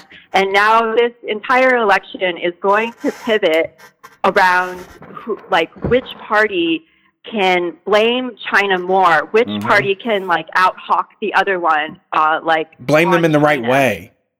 Right. I mean, the Joe Biden ad that's been running is just about blaming China in the appropriate way, not in the mean way that Joe Biden ad, I mean, I wasn't going to vote for Joe Biden anyway, but watching that ad last night just completely sealed the deal for me. That, it's just like conservative talking points, and everything in that video that was said, it's just indistinguishable from what a Republican would say. Right. Like, I think in that video, he blamed Donald Trump for allowing 40,000 Chinese Americans into the U.S. Right after the epidemic sprung up, essentially blaming the pandemic in the U.S. on these 40,000 Chinese Americans. Yeah, I mean, you know, he has been.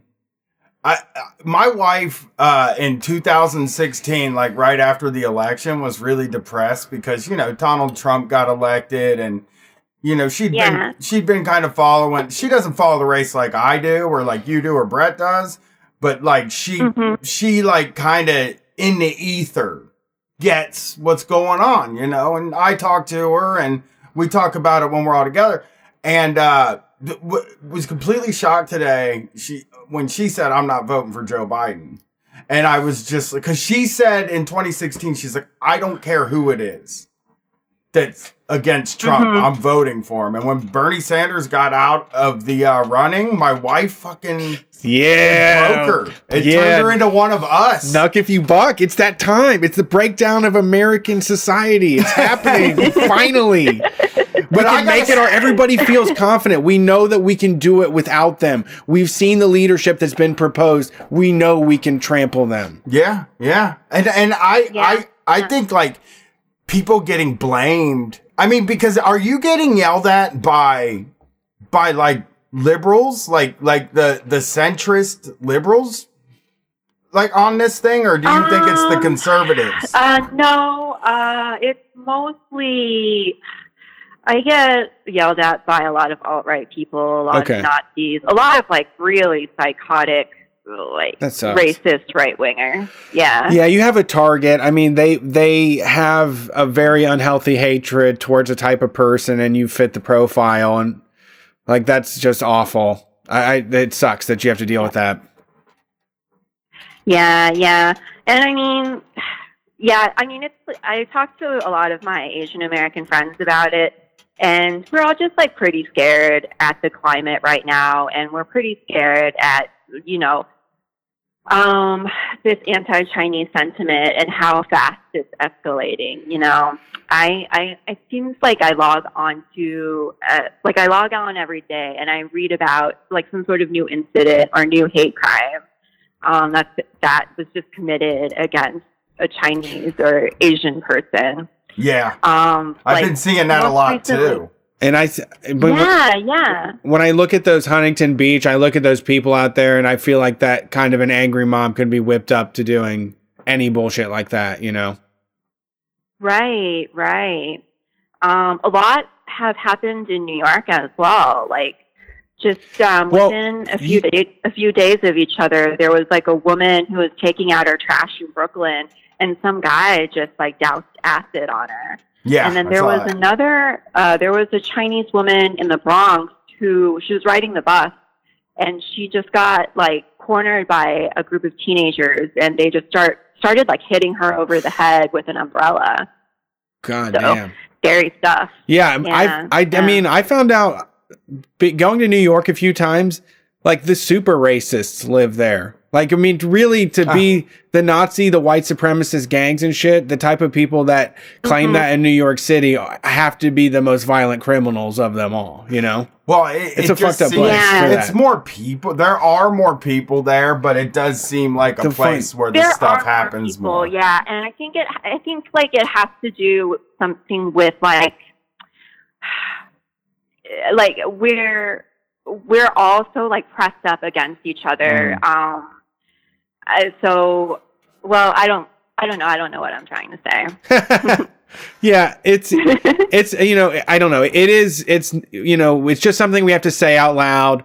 I think acknowledging these things that are happening and speaking about it, you know, is helpful to people that listen, to people that are going through this stuff, or, you know, me and Brian want to make sense of it and do it in a way that makes sense and is, you know, isn't just, you know, jumping into the standard, you know, rhetoric about these type of things. And, you know, you don't really get to talk to folks about the way they're being targeted by targeted by people online for simply, you know, trying to educate folks about shit, you know?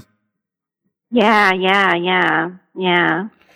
So thanks for calling in. I hope we can have your back. I wish we were in New York. I'd be your bodyguard. And then, so what would happen would be I would get my ass whooped, and then you would have a chance to run as fast as you can away from it. Brian said he would get beat up for you. I would get beat up for you. I appreciate that. Thanks so much. And here's the thing. While we were on the phone earlier, I bought some Kratom and did the coupon code for the hand sanitizer, and they're still doing it. And I sent it. I messaged it to you immediately when I was done. All the info. Awesome. But you got to pay with Zelle. Buy some right away. You got to pay with Zelle, which is this whole pain in the ass. A lot of people got Zelle. Oh, Zelle? Zelle? Yeah. It's. Yeah, I have it. Because I'm used to buying Kratom online because, you know, you can't buy with a credit card because it occupies this legal gray area. Right. Oh, yeah, I'm used to paying through all of these, like, weird ways. Okay, good. Gazelle is you're just like, you mean I gotta use fucking Zelle? Yeah. I have to link my bank account to Zelle? So, the supplier that I've been buying my Kratom from for over a year now, he recently switched to PayPal, but before he switched to PayPal, you would have to write him a check and mail it to him. Wow. It's probably good. You got to tell me. But let's trade. Pow, yeah. Let's trade some info here because I'm looking for some new powerful stuff. But this stuff I have is as powerful as it gets. I feel like the Kratom I get is the most powerful Kratom. It is tested, right? It is made in America. It's grown here, right? It's 100% tested, and it's made. No, they don't grow Kratom here. But one of those places it comes from Florida. It comes from Florida, so it's, you know, whatever. But and they're really quick at shipping too. They get it to you in 2 days. So not only, I will also message you when it comes, and I'll let you know if the hand sanitizer's in it. That's a promise. Okay, great. That's the Brian Quinby promise. I will get my ass beat for you, and I will also let you know about this hand sanitizer gimmick. Okay, thank you. Thanks. Well, thanks for having me on. Yeah, we appreciate it. Yeah, inviting me to call. Yeah. Check in again. We would love to talk more about Kava and Kratom. I forgot to tell you about when we went to the Kava bar in fucking Colorado. So we'll save that for another time. Oh. You can follow Amanda on Twitter. She's at Cat Content Only. Thanks for being on the show. I'm ready for this break. How about you, Brian? It's exactly break time, baby. Time for breaks. Time for music. I don't know what music I sent. I already forgot it, but I'm bringing it up. The name of the band, and this is because we were talking about the movie, Airhead. Airheads, baby. Love that movie. Love that fucking movie. Okay, well, this is it Twin Spiral the name of the band, or is Airhead? Sprawl is Twin Sprawl. We'll never get them right. Never. Is the band. Airhead is the song. Maybe just go to the Twin Sprawl. Click on their name. They just sent the one song and it ain't long enough for a fucking break. So just go to soundcloud.com/Twin Sprawl and play their motherfucking music. Yeah, we need like 8 minutes. Yeah, this is Ambiente is what it's, an electronica.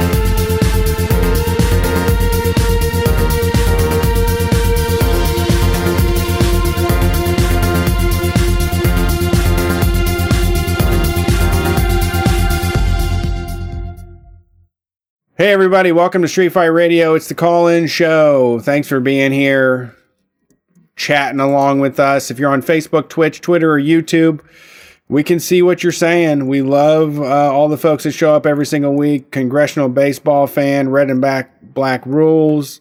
All of our favorites are there in the chat. Domina, Karina. No, I don't know how to say the name right now. I'm so fucked up. But she's in there as well. All of our favorites are in the chat. Probably Weed Waffles in there. Weed Waffles is probably in there. I'm betting. Change his name on it too. It's like it's Kush Waffles. Yeah. No. Weed is cool. Something you get rid of though out of your garden, right? I like the name weed. Though. Kush. I like calling weed. I'm gonna go get some weed. I like think weed. When they make it legal, federally, they should officially say it's weed. Legal weed. Bro, it's weed. You should get a prescription for weed. I do have a thing you got to pick up. If you want more of what we do, you can head over to patreon.com/StreetFightRadio. Please support the show. Honestly, right now, we're doing a lot of extra work. Jake is doing a lot of extra editing. We're doing extra video content. We're doing extra premium audio shows.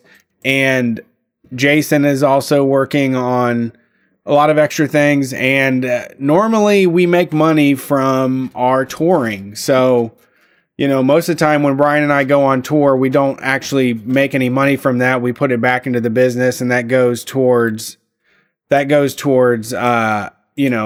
Katie, paying Jason, paying Jake. So as of right now, nobody in the Street Fight headquarters has coronavirus, but we do have a bunch of t-shirts. So please consider buying a t-shirt in these trying times to support Street Fight Radio. If not, sign up for a monthly subscription on Patreon. Like I say, it's free until May 1st. So sign up right now, absolutely free. Listen to Teen Fight Radio, listen to American Podcasts, listen to Shocktober. First of all, there was a Shocktober last week where we talked about one of the funniest Man Cow bits I think we've ever talked about. Wow. And next Wednesday, I believe, is the first episode of Holy Boys with me and Tom Sexton. It will be about Jimmy Swaggart, and the guest is Leslie Lee III, and I think you'll really enjoy it. Yeah, so get that private Patreon feed. Support the show as we continue through this new world that we're in. And let's jump on the calls. New world order. You ready? Yep. Thanks for calling Street Fight. Who are we talking to tonight? Hey, man. This is Bucky. I'm in Peoria, Illinois. I know Bucky. What's up, Bucky? How you doing? Hey, man. I'm all right. I'm doing like dinner stuff for my kid, and I'm going to give her a bath. And then I'm going to go to my overnight shift at my job, where I'm an essential worker. What's for dinner? For her? For her, like a quesadilla, like sliced apples in like peanut butter. And assorted other junk, That's a solid children's dinner. That is like a straight up, that is all my kid likes too.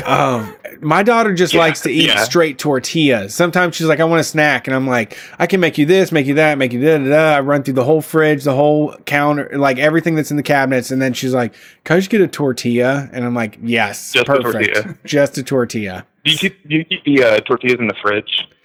When they go bad, when they're about to go bad, like as soon as they hit the date, then I'd throw them in the fridge.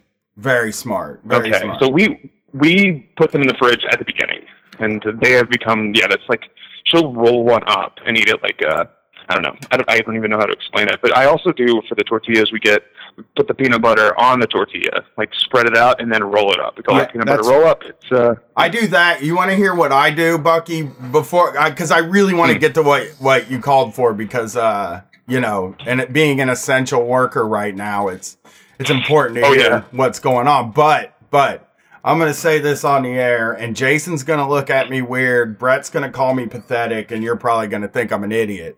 What I do with tortillas is I get a big burrito-sized flour tortilla, and I put a bunch of Doritos in it, and then I roll it around, and I eat it like a Dorito burrito. And I do this almost every night now. It's like one of my favorite treats now.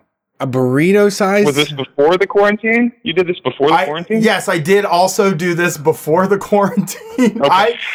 I think I've been doing this for at least 10 years because there's a story I have where when my daughter was very young, it was the middle of the night and I was super stoned and I was standing in the kitchen and I had a tortilla with sun chips wrapped. Like I wrapped tortillas in a sun chips. Oh, hell yeah. And I was eating it and my daughter walked in and saw me eating it. And I was like, I don't want this to be the example I send to my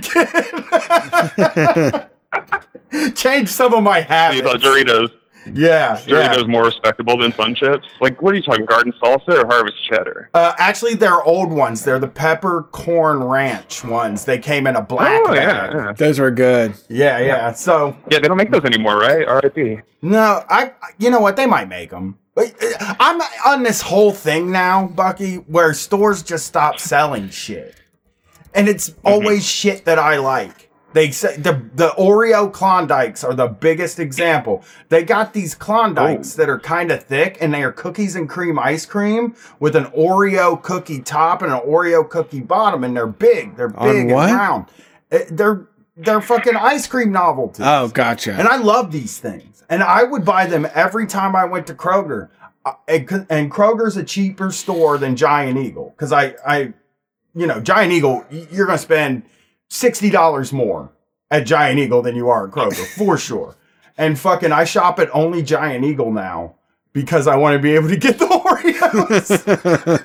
That's how they get you. That's how they get their hooks in you. I know. This is like this one product that if Kroger sold, I would save $60 a month. Peppercorn Ranch is not happening anymore. No. So you are an essential worker, and it's always important when we talk to essential workers, like what is your job? You don't have to give the name of the company or anything. Just like sort of what is the job? Well, I mean, I don't really mind giving it. I'm not gonna spill the fucking beans too hard. It's the most essential job. I work in a warehouse where we just move shit around. Gotcha. I work for Caterpillar. And my job that's a good job. Yeah. You remember, we talked about this before, probably. Brian was on my podcast. We were recording up until I had to leave 5 minutes after we finished. And the job felt essential then, and it's definitely essential now, for sure.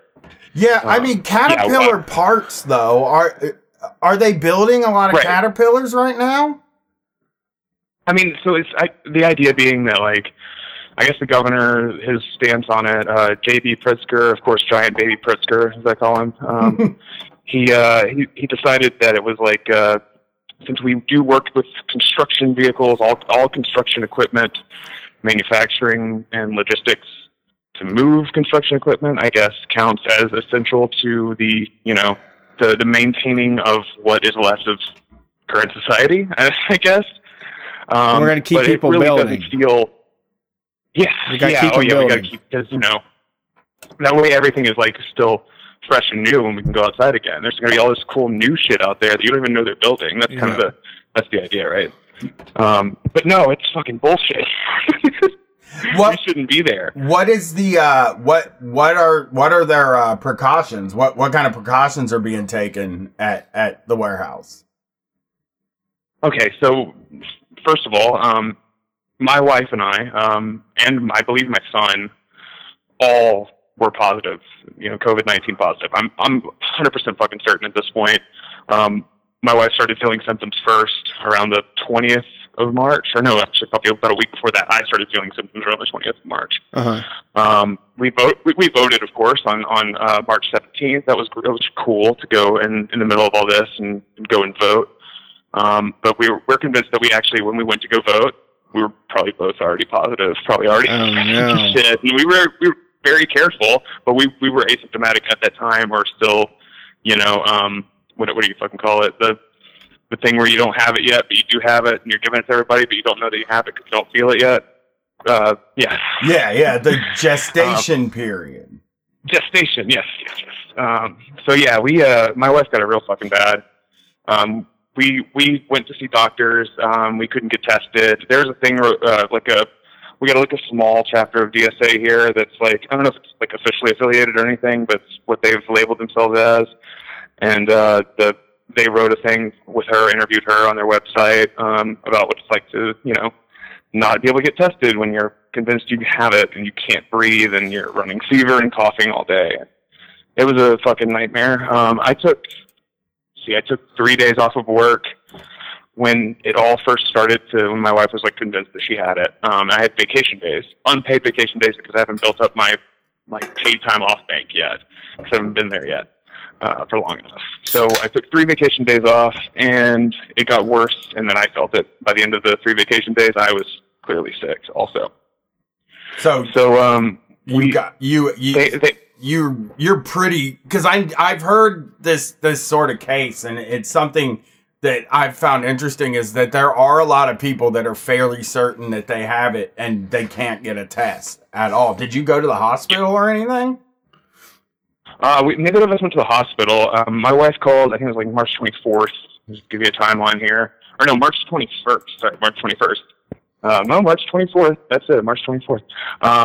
It was the thing where you call, and like it's called a prompt care place first, because we didn't know like the path to progress along, and they told us to call a special hotline that is like a local COVID-19 triage. We called that. They asked for all your symptoms and asked if you're, you know, over 65, pre-existing conditions. If you're not in like that high risk category, maybe it's different now. It's been almost a month, right? Yeah. But at this time, there was no testing you unless you were a critical condition or were already all fucked up from having respiratory issues, or if you were, you know, old as fucking dirt. Like those are the only circumstances where you could possibly get tested, or a healthcare worker. They're which is the right thing to do, obviously. Prioritize healthcare workers, because most of us people, obviously. It feels like they're all going to get tested.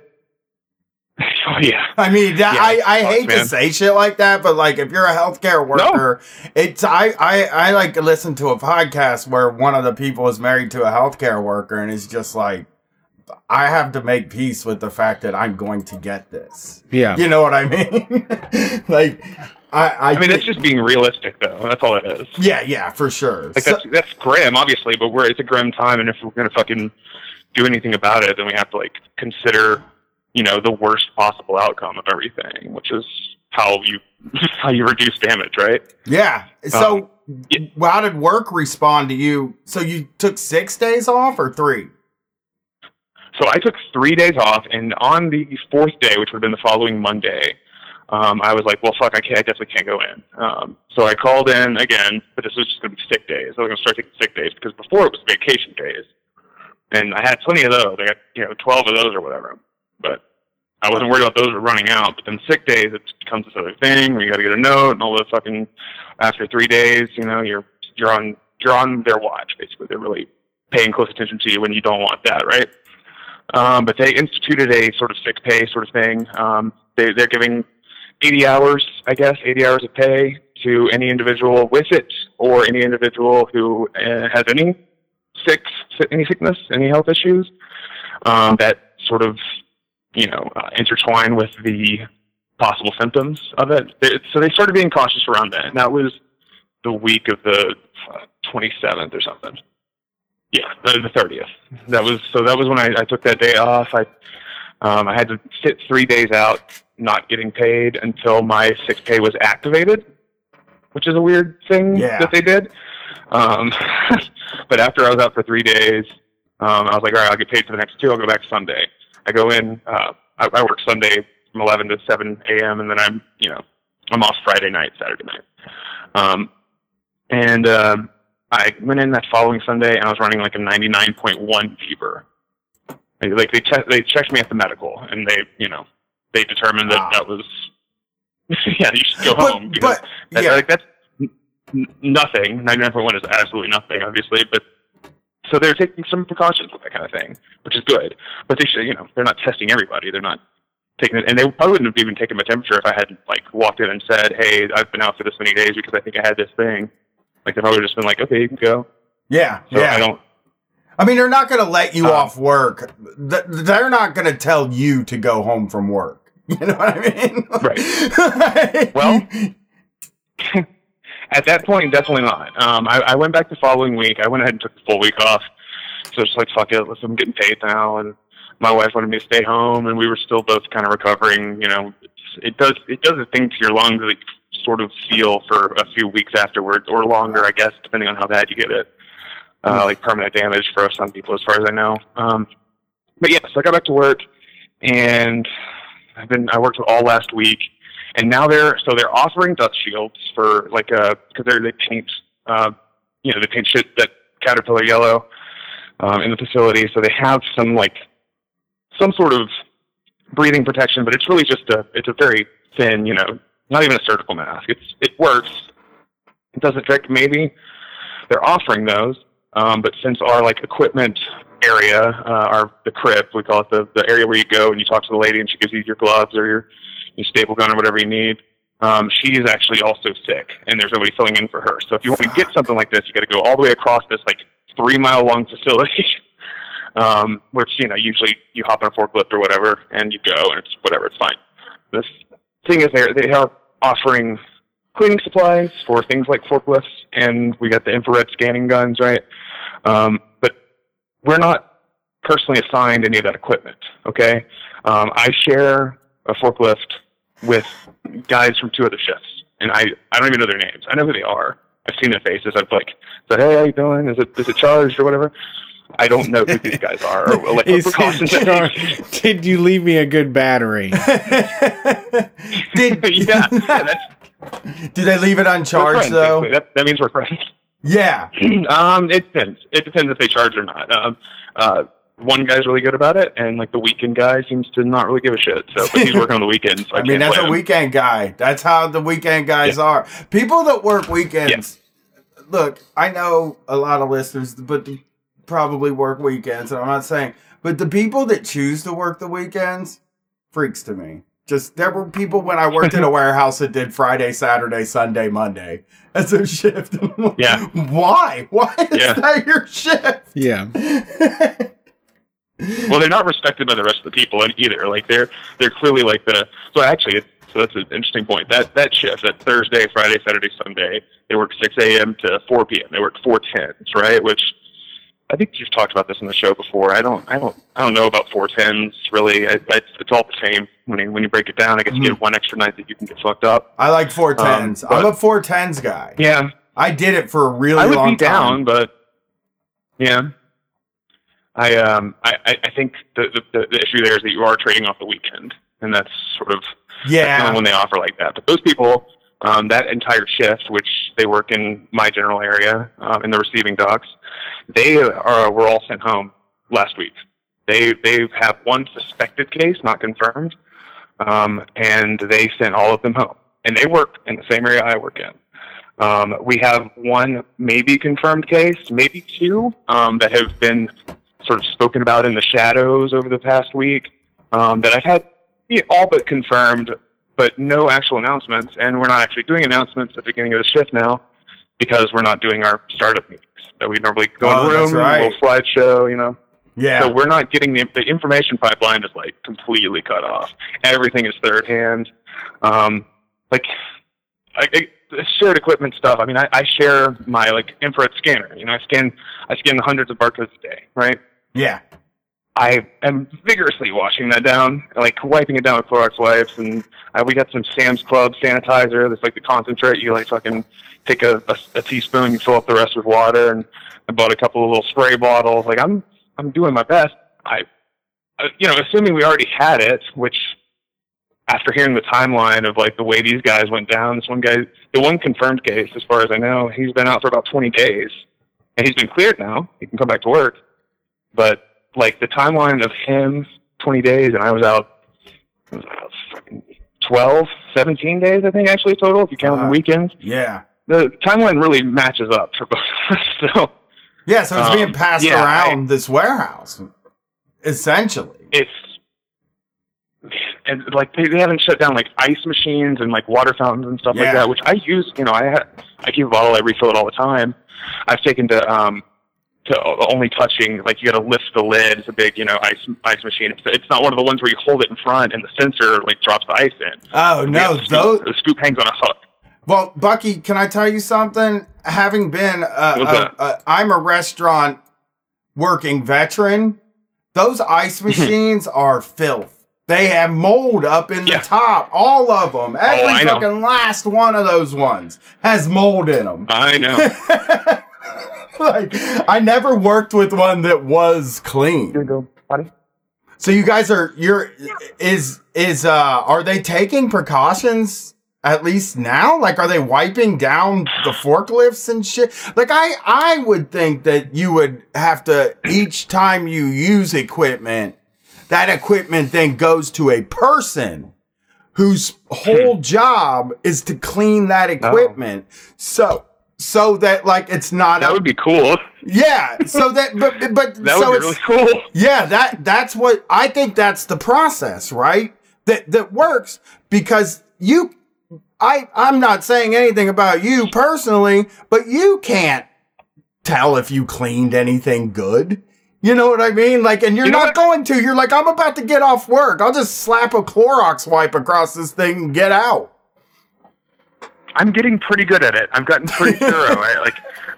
After doing this, I don't know, like probably about 20 times now. The time I missed, I was wiping everything down like crazy for the week or two before all the craziness started. People were like, making fun of me or whatever. And then a week later, everybody's back, everybody's down with what's going on. I mean, not everybody. There are still people just outright denying it. And young people too. Like, it's a very strange demographic of people who are just fucking stupid and not actually taking anything seriously. But yeah, I have gotten good at washing it down. I give it a much more thorough cleaning when I get there than I do when I leave, but I do a little bit when I leave. I've been staying a few minutes over, which I would never recommend to anybody. Never stay on the clock over unless you're getting paid by the minute, and I don't get paid by the minute, so... Yeah. But it's for the safety of my fellow workers, right? So that's sort of the important thing right now.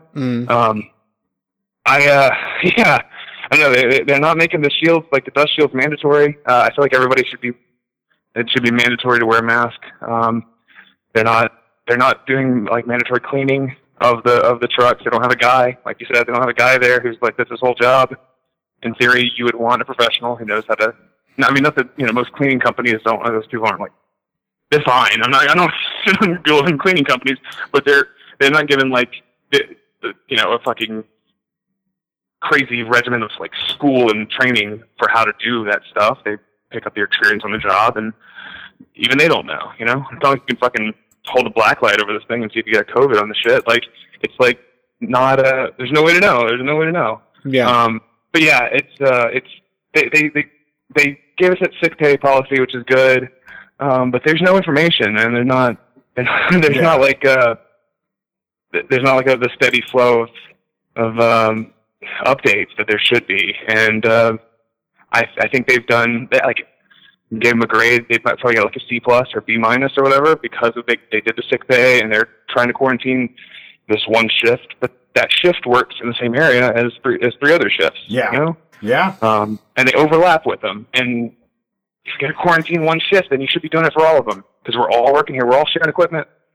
I don't know, the scanning gun that I used on Friday may have been used by one of them on Thursday. I have no fucking idea. It's not like we sign these things out. They're not like in a place where you go and get it and you press a button and you get this one and you know the number you got. We just leave them all over the fucking warehouse. Yeah. You go and you walk around, or you drive around your forklift and try to spy a fucking scanning gun so you have one to use. You've got to go ask like the supervisor, and he'll try to get one from another area, which you don't want to ask for that because you don't want to help your fucking supervisor. So you just find the dirtiest one that has the most coronavirus on it, and that's the one you're lucky enough to use today. Like, that's sort of it. That we're still in that. It's not changed, and I'm going to go to work, and I'm going to leave in a half hour, and I'm going to take a guess that even though we've quarantined the whole shift, which I heard about just Friday, there's not going to be any difference in the precautions taken. Wow. I don't know, man. We got there's like a turnstiles, right? And it's like closed off. It's like a nice turnstile. Right? You scan your badge, you step in, and it turns automatically. You don't have to touch it, but it's a fucking box that people just cough in. Yeah. And then you step in afterwards. Yeah. Yeah. Like, we haven't changed any sort of like any way to open doors, like, hands-free sort of thing. Like, there's just all these different things you put your hands on that everybody else puts their hands on. And why can't they just open a door and just pay a guy to stand there and, like, check? Scan your badge. They're worried about security that bad and all of this. That's fine. Yeah. Pay a guy to do it manually. Absolutely. I Bucky, don't know. I'm sorry, we got a full queue, but can you tell people where to find you and your podcast? I've been on before. Yeah. I'm very _tall_man, very tall man on Twitter.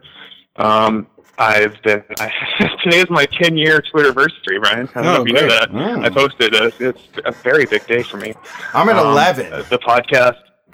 Oh, okay. Well, you just had to fucking one up me then. That's fine. That's good. I'll get there, man. I'll pass you one day. Maybe. The podcast is Wrestling is Gross. I host that with my friend Siobhan. We talk about deathmatch wrestling, and other, wrestling related things. Do interviews with independent wrestlers. The Twitter account for that is @TouchingBlood. That's TOUCHING Blood, BLOOD. That's because sometimes you touch blood and sometimes blood touches you. That's the catchphrase of the show. And we're out there. We got our new series coming up. I was actually going to ask if you wanted to be on an upcoming episode. We're doing a complete chronological history of the WWF Hardcore title. So that's a lot of Al Snow matches. Yeah, I can possibly do that. Yeah, just get a hold of me, man. And good luck at work, buddy. Absolutely, man. Sorry for ranting. I'm you're good. Going in. It's you're real good. Bad out there. All right, yeah. Good luck. Thanks, guys. Have a good one. No precautions in the warehouses. That's something I've been thinking about. Not surprising. Like, warehouses are like where the worst bosses are. Well, some of the worst bosses. Yeah, I mean, it's just an environment where you can tough it out. People just want you to tough it out. There's also like... It's like the way you say that is you make sound working at a warehouse like the NFL. And you're 100% right. Like, it's not... That's not... For the workers that are there, it's not like that. But there are some. But like for management at, say, an Amazon warehouse or something, it really is like tough it out. This is a tough job. It's hard work and you got to be able to do it. You know? Even the grocery store is sending emails now. They're like, we're encouraging our employees to wear PPE. And it's like, I mean, are you doing anything to provide those? Can they come to work and just get masked up, Yeah. Or are you just encouraging them to bring their own? They are. I think they're just, because a lot of people wearing homemade ones. Yeah. But they did put up plexiglass barriers. Yeah, that is Which new. is smart. They're not going to get breathed on at that point. Sure. So that's something. I mean, it will reduce some of the risk. Cough though, right behind them. I've had like too many experiences at the grocery store. Bad coughs near you? No, it's just I wear a mask in the grocery store, but like they changed the store, the Giant Eagle that I shop at. They changed the aisles to one ways so that people aren't congregating for social distancing, and they changed the aisle to one ways. And my style of shopping is just go wherever the fuck I need to go, and then like forget something and then go back to the other part and then forget something and go back. But motherfuckers were not following the one ways. They weren't. No. Yeah, that's hard to enforce. There's things on the floor that say this aisle goes this way, and then an X on the aisle that you're not supposed to go down in that area. Yeah. And all of them, the attitude of every single one of them, and this is like the attitude of every person in the world is, oh, I just gotta like grab one thing. Yeah. You know what I mean? I'm not breaking it too hard. Yeah, this is not a problem with like white ladies or anything. This is a fucking American person problem that's just like, they don't mean for me, I've got to go pick something up at the end of that aisle. No, I know I'm not supposed to. That's the thing. I know that, but I made the decision because it's just going to be real quick. Yeah. I mean, if they wouldn't do it. That's like my mind thing is like when the worker or somebody that's in charge of something, I'm like, that motherfucker would do it though, so I can do it. And they know they would do it. But they probably wouldn't do it. They'd probably follow the rules. You think the employees wouldn't follow it? No, I don't. To tell you the truth, until coronavirus, I would have thought this project, the Giant Eagle One-Way Aisles project, would be destined for failure.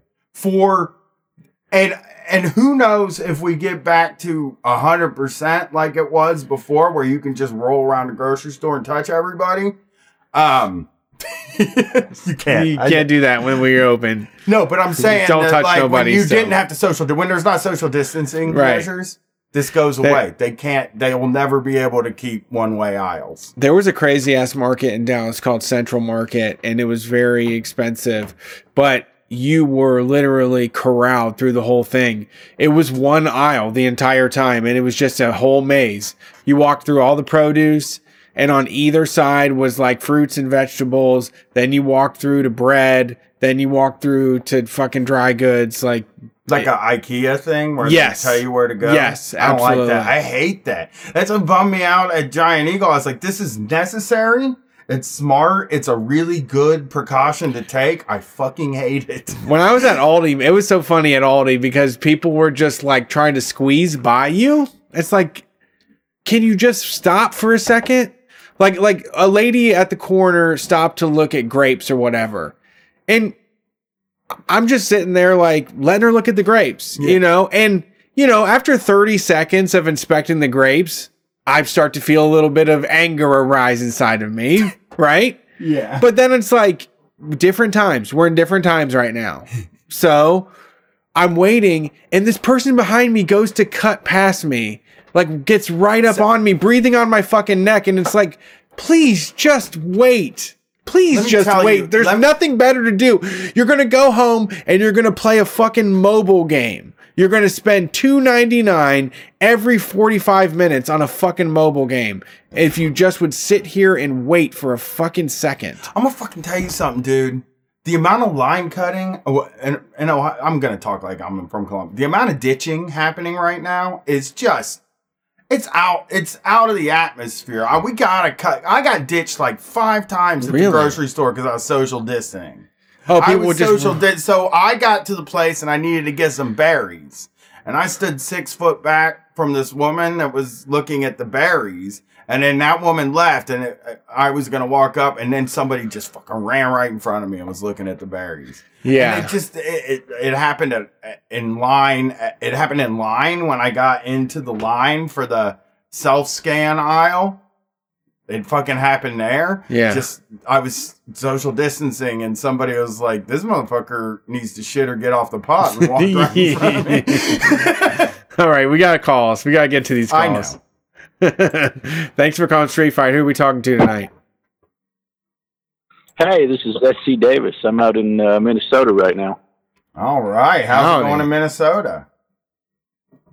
Yeah, I haven't heard too many long haul truckers on the show, so I thought I'd call in and give you the hello from the highway out here, you know? Yeah, and chasing that long white line.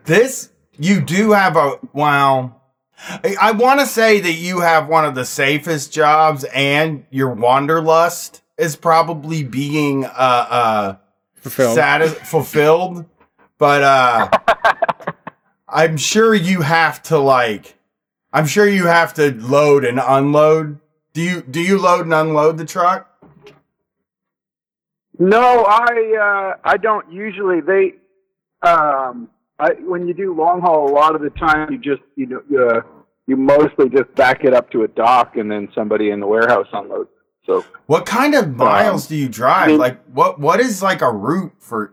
I mean, you don't have to get super specific, but like, what makes you a long haul trucker? How far do you go? Well, I'm based out of Winnipeg, Canada, and I pretty regularly go down to Florida, California, Vancouver. I was in New York last week, so basically the entire continent north of the Mexican border is my territory. Wow! That I gotta tell you, and this probably is gonna sound so dumb to you. That was my truck driver was my dream job after comedian. Like, I wanted to do this, obviously. This was the job I wanted to do.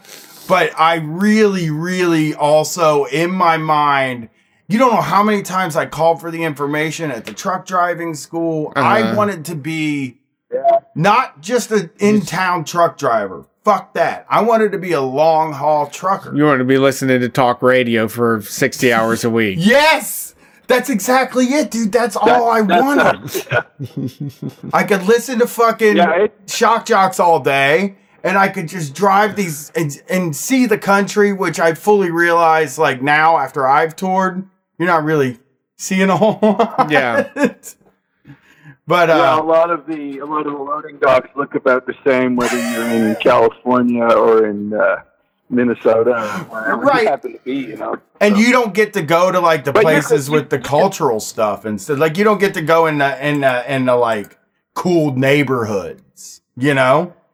Yeah, you get to, when I was younger, I've been doing this for about 12 years, and when I was younger, I used to sort of use the job as a means of getting to see the continent, you know. So I used to make arrangements with my dispatchers and plan my trips so that I could stop in cool places and take a day off and have a look around. And sometimes that just happens just by chance, you know, like you end up in, I remember the first time when I was, I guess about almost a decade ago, the first time I ended up in Vegas, and I delivered my load and called in, and they said, "Oh, we don't have any freight, so just take the day off." And hell yeah! Wow. I mean, I would have lost $200. Yeah. I would have lost I immediately lost. I immediately went out and lost money.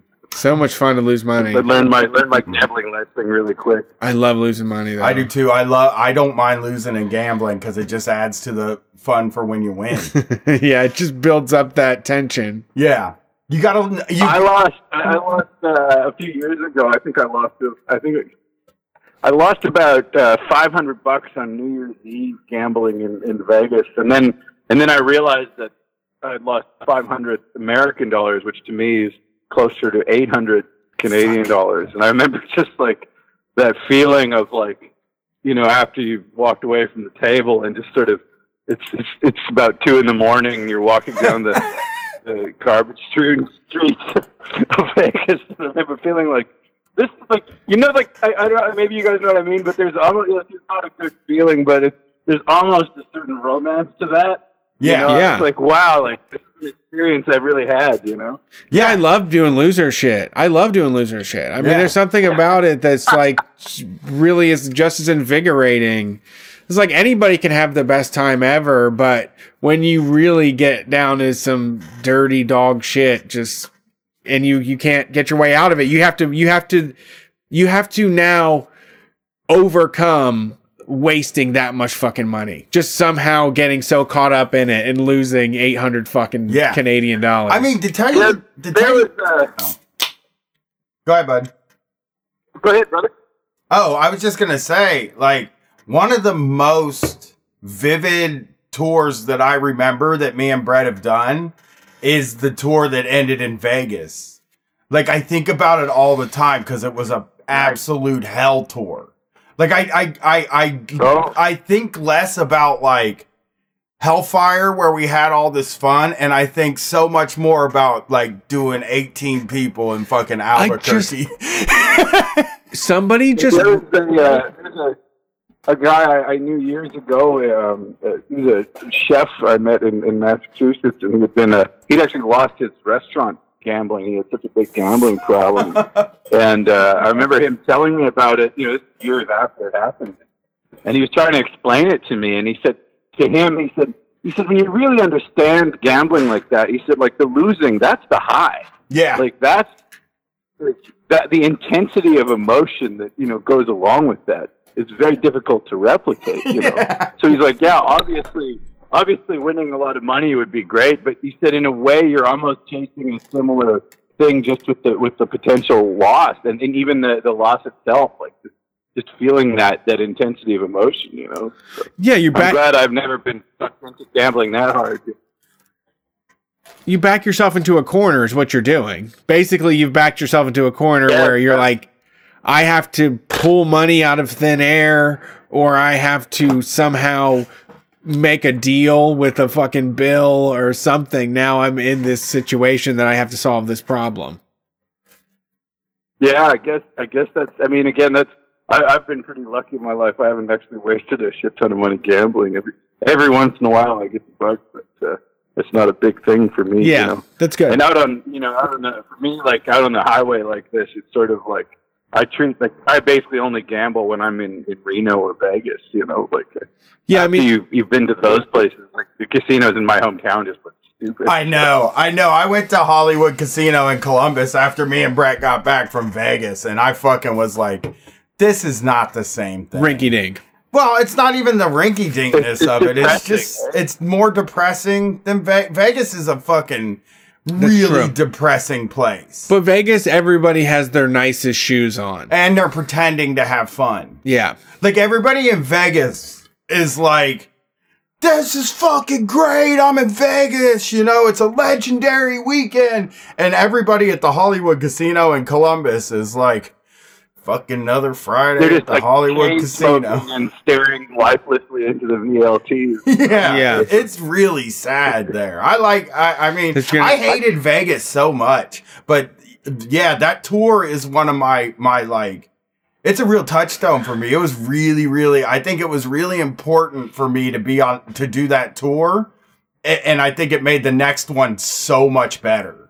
Like, because remember, we did that tour and then we did fucking the Northeast. Yeah. And it was like, okay, we're back, you know, but yeah, that part of the country is a wild place to drive through. Like, do you get to a lot of places where, like, what we noticed driving through like New Mexico and Arizona is you sometimes will drive like 30 or 60 miles without seeing a gas station or anything. And that's kind of terrifying. Oh, yeah. If you're up further north, I mean, there are places where you can go more than an hour without a gas stop on some of those. You know, if you ever take the I-80, you know, or the I-90 up through Montana, you know, like it gets pretty bleak for a while up there. I kind of like that. I mean, my truck has a 1,000-liter fuel tank, so I can drive for about 2 days without stopping for fuel. So wow. I don't worry about that part of it. It would be neat. Like when you're out in Montana, Montana is me and I want to do a show in Montana because I look at it as like a really romanticized. I think that place seems so romantic to me in a weird way. Just like these Montana's great.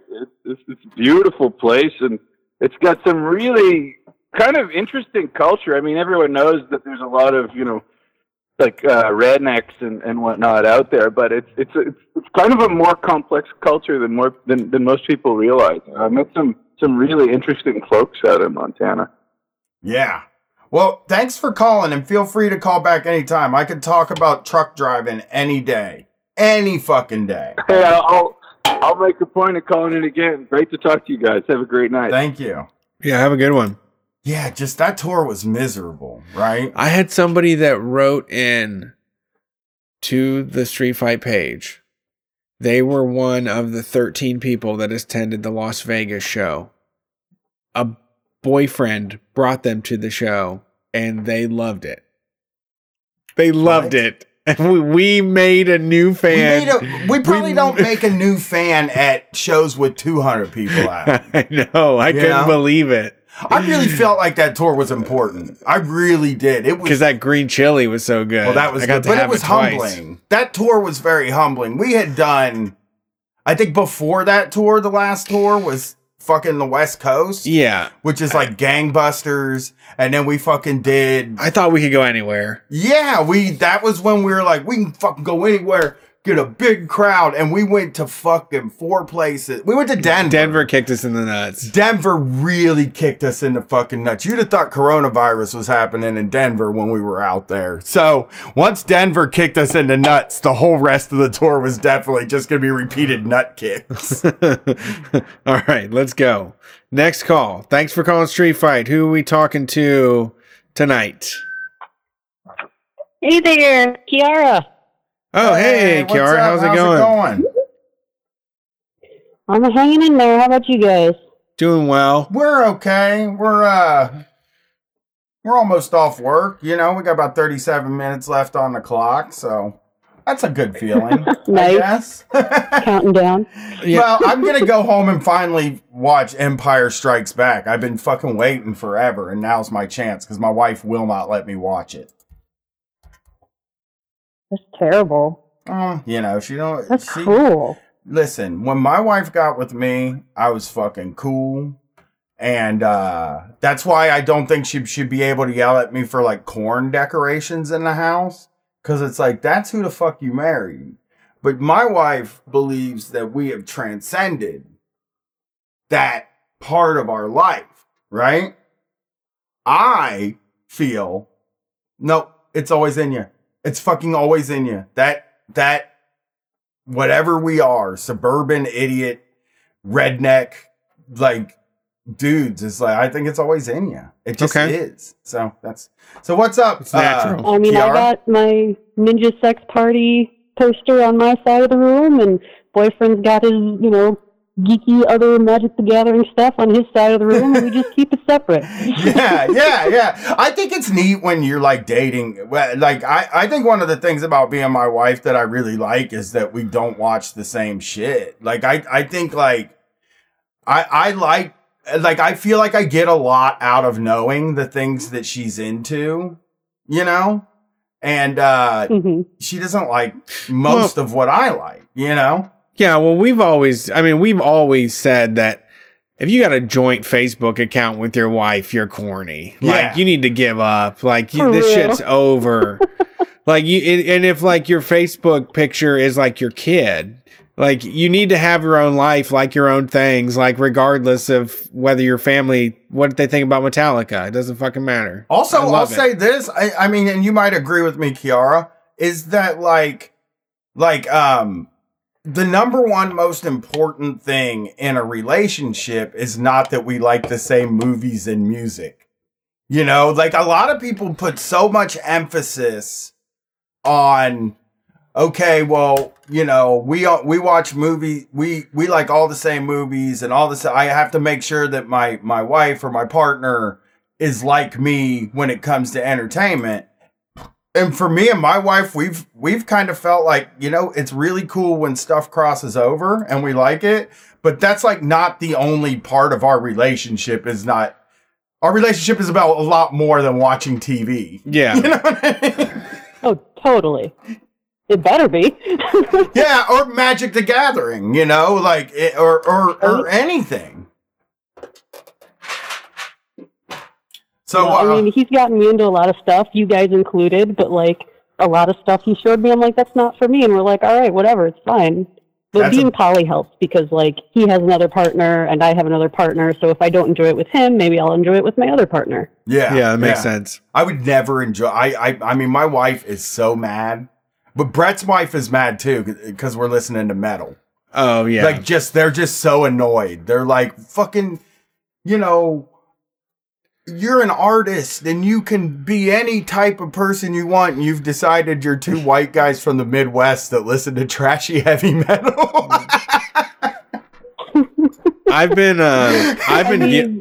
been guilt tripping my wife like crazy, where I'm like, you know what? Like, we listen to Joanna Newsom in the car, and we listen to Lana Del Rey, and we listen to Bikini Kill and all this stuff. Like, why can't we listen to Obituary? Because that's the kind of stuff that I'm into. That's what I like. I'm really into exploring, grindcore from the 80s. So that's, to me, is the same as listening to like Sudan Archives. True. Yeah, like I know he doesn't really like all of Ninja Sex Party, but he'll listen to one or two, and I like most of what he likes. Mostly punk, drop kick, and stuff, and he'll be like, I listen to your MST all the time. Well, you just listen to this one song. And I'm like, fine, I'm going to like it anyway. Yeah. Yeah. Just, I mean, arguing to be argumentative. Our music problem, my wife and I's music problem's at a fever pitch right now. Is it? Yeah. Yeah. She does not want to listen to fucking Danzig, dude. She doesn't. My wife is not a fan of Master of Puppets, and she's not a fan of like Korn, which I was listening to a lot of the new Korn album for a period of time. She's just like, what happened to Brian that liked like Kurt Vile, and like you know, she really likes that garage rock, that period of garage rock that I was really into. Or what happened to Brian that likes the Strokes and like OK Computer? And I'm like, he's dead. He's dead. He's dead, man. He's no more. You said it was always in you. No.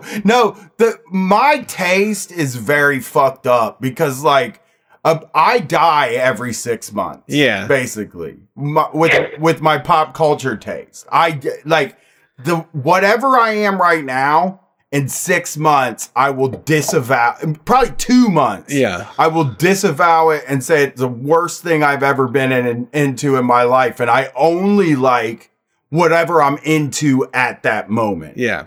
That's how I can't be That's how you any operate. other way. Yeah.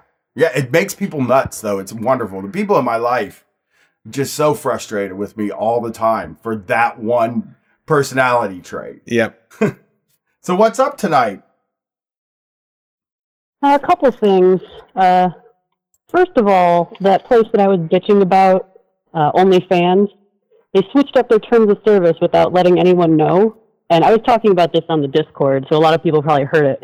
But basically, they said now anything you post on there, you own the rights to, but they're allowed to use it, and their successors are allowed to use it and redistribute it and blah, blah, blah. Basically, they'll resell it if they want to, and they'll keep it forever.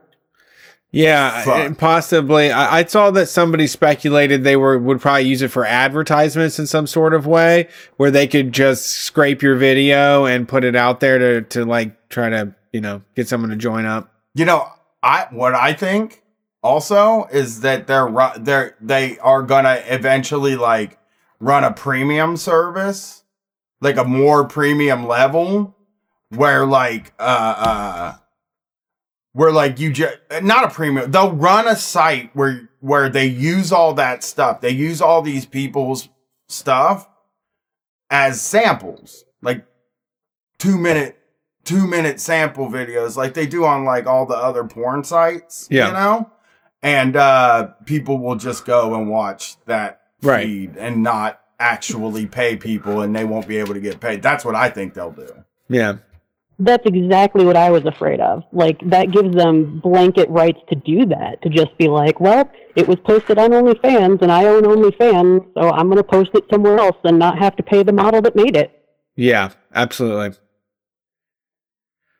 Oh, shit, there's gum on my Yeah, so that was pissing me off. So I started to go and delete everything from OnlyFans. And you're only allowed to delete 20% of your content every day. Weird. Which means that I can't ever delete it all. They want the best stuff. That's the thing. Well, they want, they're claiming that it's because you have paying customers and you can't take away, you know, the paying customers' stuff that they paid for. But I have a free account, and they're not letting me delete that either. Jesus Christ. So I would have to delete the entire account. OnlyFans feels like it's going to... OnlyFans feels like the only direction it can go is Patreon direction, where it's like they just decide to do weird things and then they do it and there's nothing you can do about it. And also when a company says they can use your shit in advertising or anything like that, that's, I mean, they're going to do it. It's going to be OnlyFans.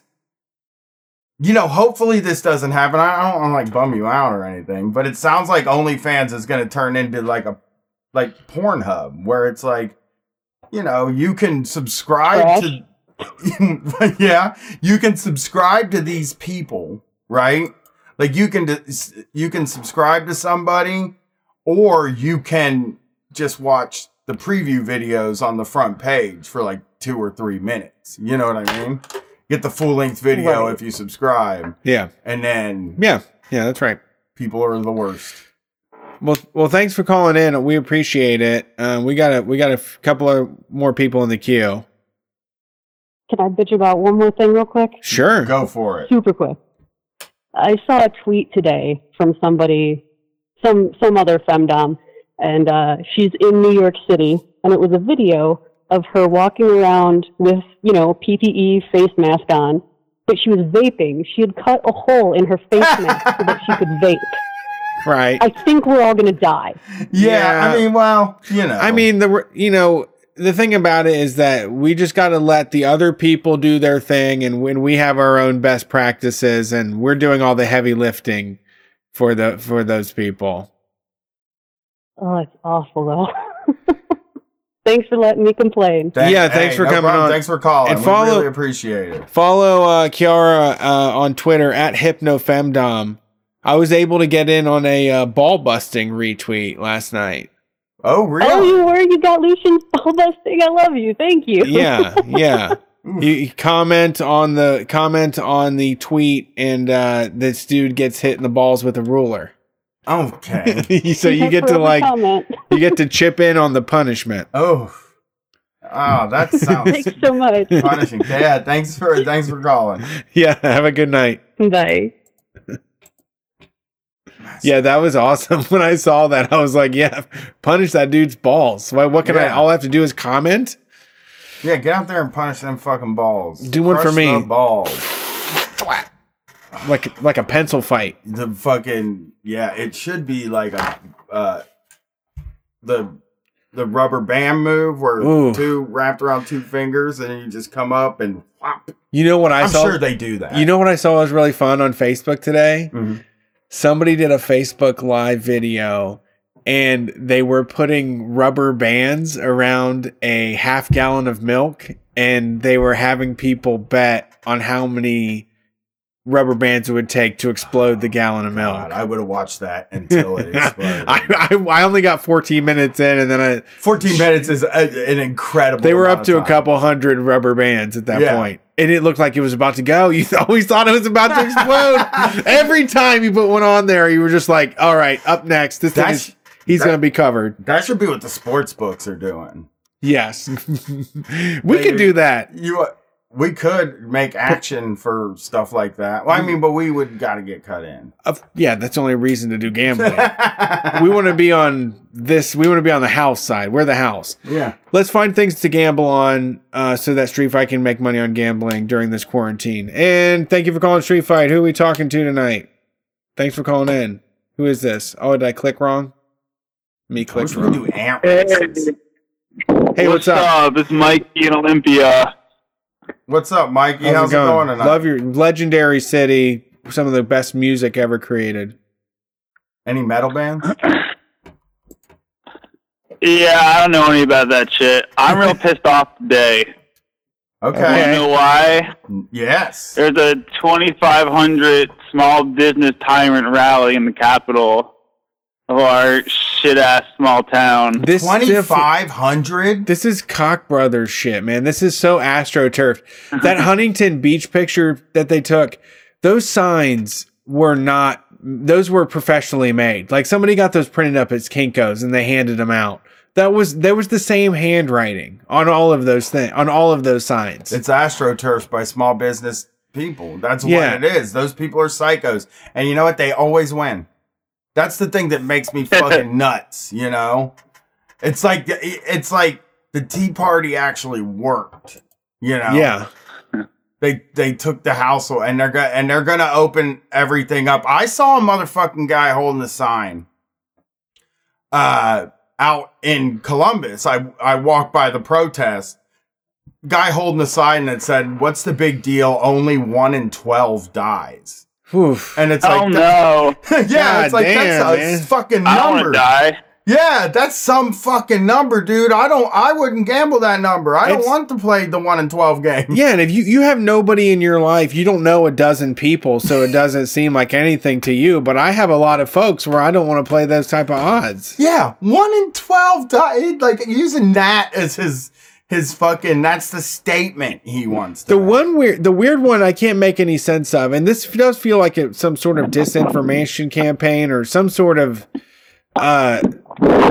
like break in reality, is the person that was in a mask and like a full hazmat suit that said COVID is a hoax. Did you see that person? Yeah, what they're saying is, you think they're doing it ironically or as a farce? They're being smart Alex about it. Okay. Like they're being conceptual artists. Got it. You know what I'm saying? I did see a guy though, real quick. I did see a counter protester to the protesters, and he was just like this fucking 50-year-old guy, right? And he's like kind of a hippie, and he was standing across the street with a sign that says "Humans are the virus." Oh, fun! And I was like, "Well, this is an interesting couple of people." What's going on in Olympia? I'm a fucking dishwasher, so I'm enjoying my $241 of unemployment. I fucking love unemployment. I want to keep collecting unemployment forever. Yeah. I can't wait until I get my extra $600 a week for the CARES Act, getting me $841 a week. I usually make like $350 a week. Yeah, you're gonna be living large. I'm sure I'm making people very mad. Just a dipshit like me. You deserve it. Benefiting from this. No, you crisis. deserve every single goddamn dollar. No, of a it. dishwasher definitely. That job is dishwashing jobs is like. That's a fucking solidarity, man. I did the same thing, man. It's fucking hell. I worked. I was a dishwasher at a restaurant. The last job I did before Lyft and Street Fight was I was a dishwasher, and you deserve $1,000 a week to do your job. Yeah. I think I deserve $1,500 actually. Yeah. Okay. Yeah. Fuck yeah. You know, dude, advocate for yourself. Well, we got a full queue, man. Thank you for calling in. It's good to hear righteous anger. Later. Can I'm the Kevin Nash fan who called there. Can I give my shout out before I leave? Yeah, do it. Anything for Kevin Nash fans. My shout out is look up Samoa Joe gets fan throws toilet paper at Samoa Joe. Okay. It's like a video where a fan throws toilet paper at Samoa Joe, and the rest of the he tries to run away, but the rest of the fans prevent him from leaving. A security guard picks him up like a baby and swallows him away. Dope shit. Yeah, cool. Can't wait to see it. Thanks for calling, Brad. I got some bad news for you. Oh, god damn it! No metal bands from Olympia, Washington. So not the best metal city. I didn't say it was the best metal city or the best music city. It's not great music. Well, it's great, but I'm not seeing any hard rock guys on here either. There isn't even a Hollywood Undead or a Starset. Really? Yeah, I'm looking. It's all hit bands. No, wasn't that's where. I don't know. Never mind. Maybe I got it wrong. I thought that our band could be your life. Fucking those. Yeah, Olympia's cooler than Seattle.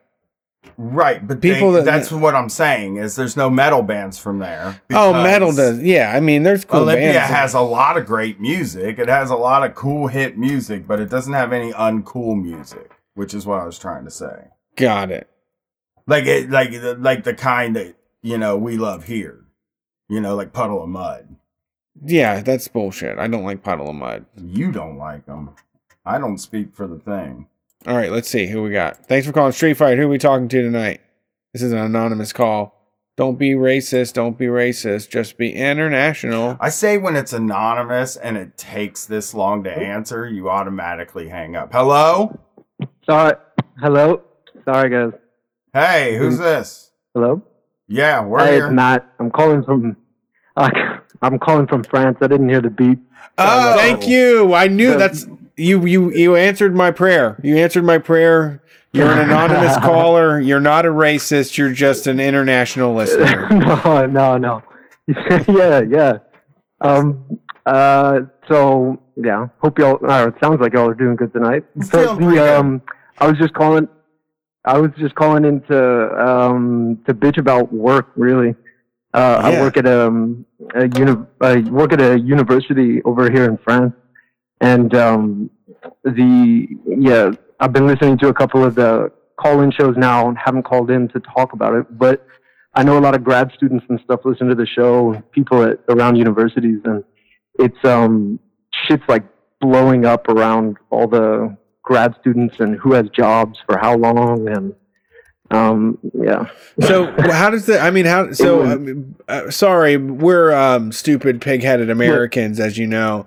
How does your like college system work over there? Like, what do you call it? Do you call it like uni or like? I know. What do you call? What's the slang for college in France? Uni? Is it uni? Yeah. No, No. So I'm from the States, and I came over here to work in France because it was the only place I could get a job at uni. I mean, you know what? I have to feel like you kind of narrowed down your expectations, because how is France the only place you could find a job? No. Okay. So this goes back to university going apeshit right now. Is that so I work in a business school, and what's been really interesting about all this kind of shit hitting the fan with coronavirus and stuff is that all the business schools, like not just in France but in the States as well, are just going ape shit trying to deal with it, you know? Right. Because it throws everything out. Any fucking class you take across the board, it has to deal with the realities around you, and things aren't looking so great. So my larger point is that it could be. Yeah. Is it state funded over there? Yeah. So that's why for me to get a job, it was easier for me to get a job in a business school that's not in the U.S. and France. A job came up here because the stuff that I teach is slightly anti-capitalist. It's anti-capitalist for American business schools. Let's put it that way. Okay. They're not all built the same. But so there's more people over here, fucking France, yeah, they hate Americans and communists everywhere. You're like you're a token American that they bring in, a foreigner that they bring in to tell you like, it's terrible over there. You wouldn't believe what capitalism has wrought in America. I spit on this American Jesus. Did you? Yeah, fuck yeah. Powerful. I love that. Wait, what'd you say? So I played the American card, and it's like, it is badass to be like, hey, America sucks. I'm from there. I know it, Yeah, but it's actually different because so much, it's hard. It's a perspective change, right? Look at all the bullshit that we pump out all the fucking time. Yeah. And when that's all that you take in, it's like the reality TV version of America. I can fill a niche being over here and being like, no, actually, this is fucking bullshit. And, you guys are always talking about, not always talking, you know what I mean? You guys talk about, like, metrics at work and how people get fucked over by that stuff, right? As soon as you start, like, counting, how many hours am I on break? Oh, I get a 15-minute break. Oh, you're not adding value to us right now. All that shit, I can critique it over here. In school and in my class, but in the States, you can't fucking do that, man. If you're not pumping out profit in the business school or preaching that message, you ain't got shit. That's interesting. Finding a job is going to be hard. So, yeah. I mean, in a way, you're kind of you're just able to advocate for like quality of life in a way that isn't, isn't maximizing efficiency. Fuck yeah. Yeah. So like, I'll do a lesson over here, and I'll have to talk like sometimes they give these little like case study things where are we going to shut down the warehouse or do we keep it open, right? And when I learned that shit back in Texas, it's purely bottom line, right? Am I going to make money or do I just need to fire all the people? Right. But in France, because of the labor laws and shit, you actually have to start like taking into account, well, shit, I have a contract with the labor union where I can't fire this many people, or, if I lay off all these people, I have to pay this much. And I'm not saying that's perfect, because fucking France is full of its own problems. I'm by no means trying to, give it a pass, but it's different, and, Yeah. No, that makes sense. It just creates more. It creates more problems unique problems for the people in charge. But it at least acknowledges like the total relationship that they have with the world. Like once you're employing people and once you are providing them with the kind of career or job that is going to allow them to have housing and food and all these other things, you have to acknowledge, what you're actually doing. You can't just pretend like we're all just pieces of a computer that can be plugged in, Yeah, exactly. It's how simple it is. Yeah, that's great. Sit to the fucking tea, man. Well, thanks for calling in. I appreciate it. Yeah, man. Great to talk to y'all. Love the show. Keep killing it. Thanks for calling. Yeah, are you on Twitter or Facebook or anything? Nah. Well, I just use it all for work. It's all good, man. Hey, send me. I am a fan, and fucking please keep pumping out content on Patreon because I love sitting down to watch Shark Tank and shit. Hey, man. Send me a message on Patreon with your info. I want to send you a shirt. I want to have a Gumball shirt walking around the streets of Paris. I'll send you a message on Patreon, but I just got my Gumball shirt in my care package from my parents, which got held up in quarantine. Well, I've got some others I can send to you. Just send me a message. I appreciate the call in. Have a good one.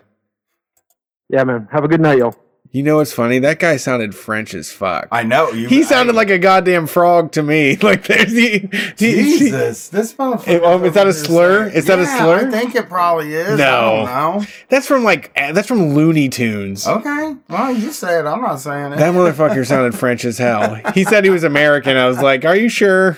Yeah. No, I knew it was You pick American. it up though. Perfect English. I moved to Texas and I talk like him. You did actually.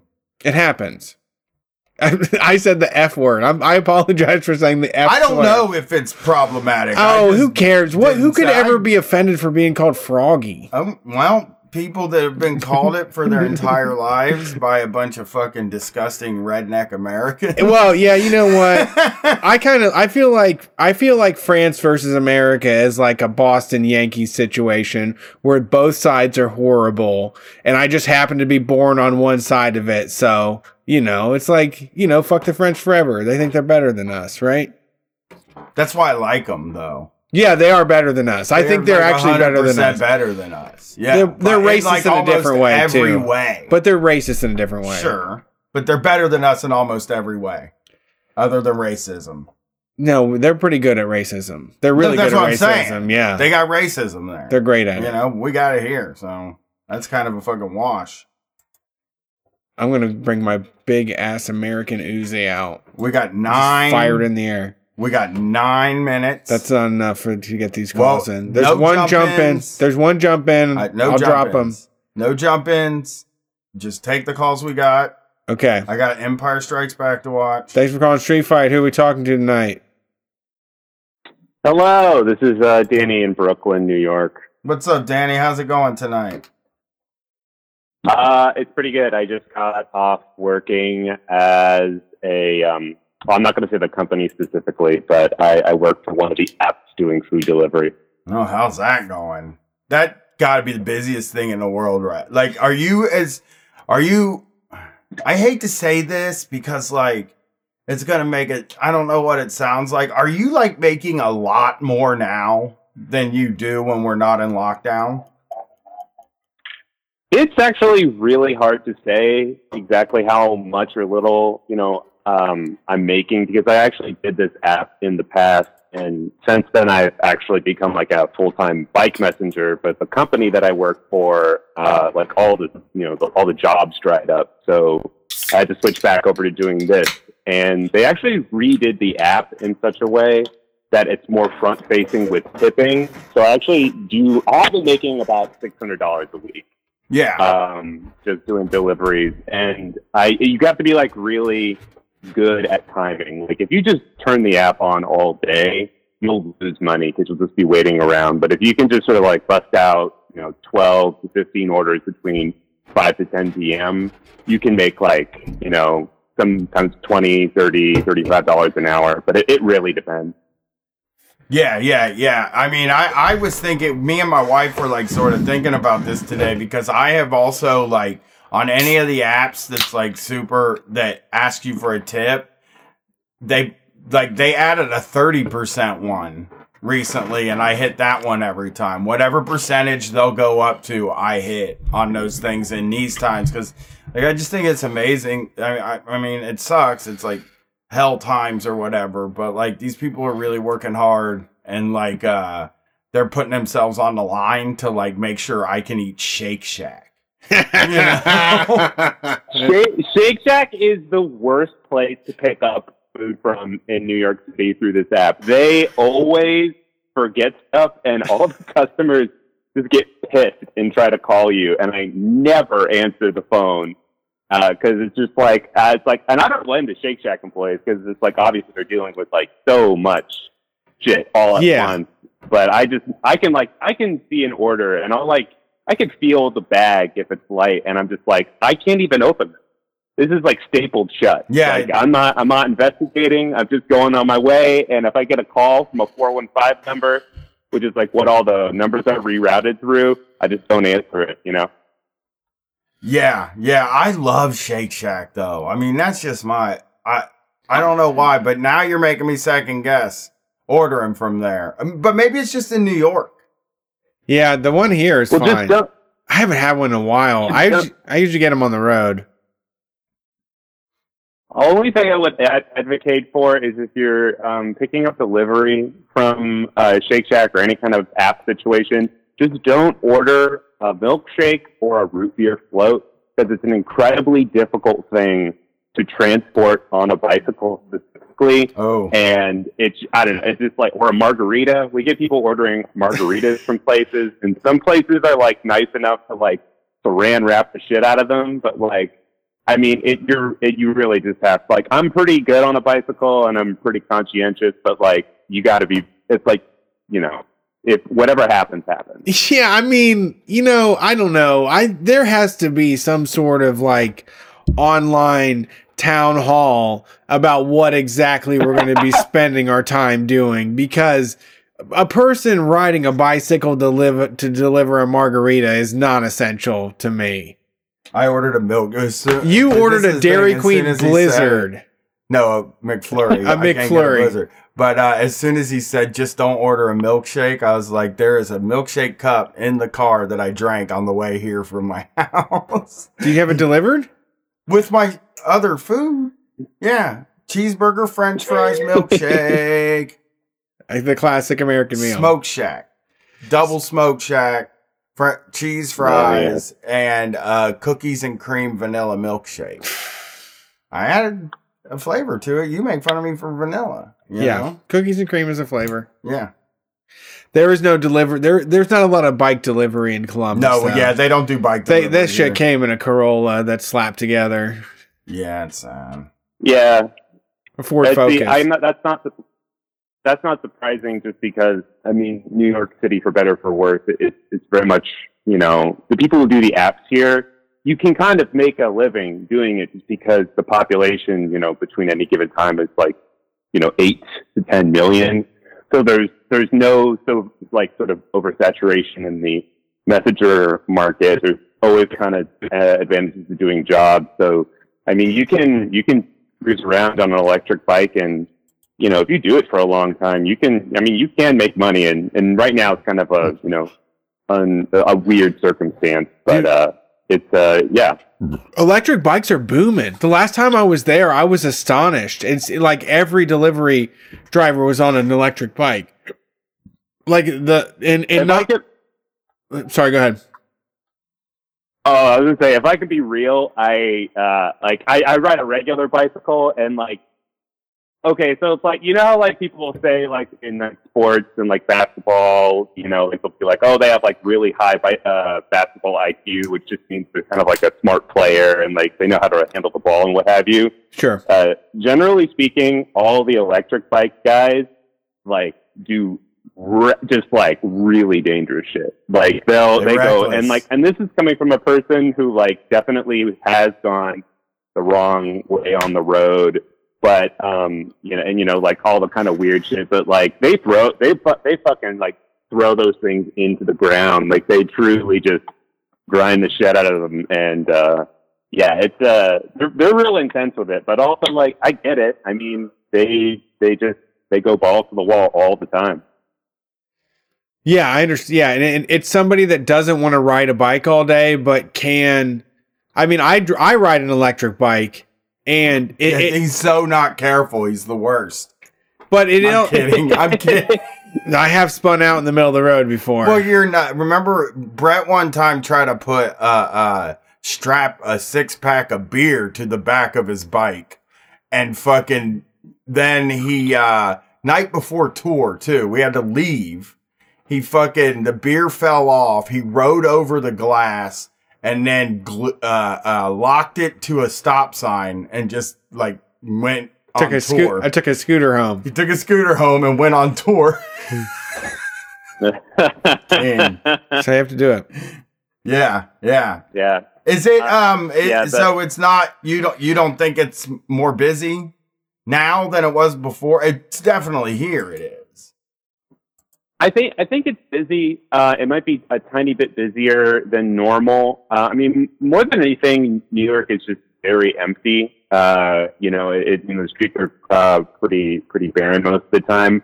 The weirdest thing actually is probably this phenomenon you've probably heard about, which is at 7:00 every day, where people start clapping for the essential workers, because that's like a real thing. And that's like, the evening when people are eating, and I'll be out delivering, and I'll be like listening to like your podcast or, something else.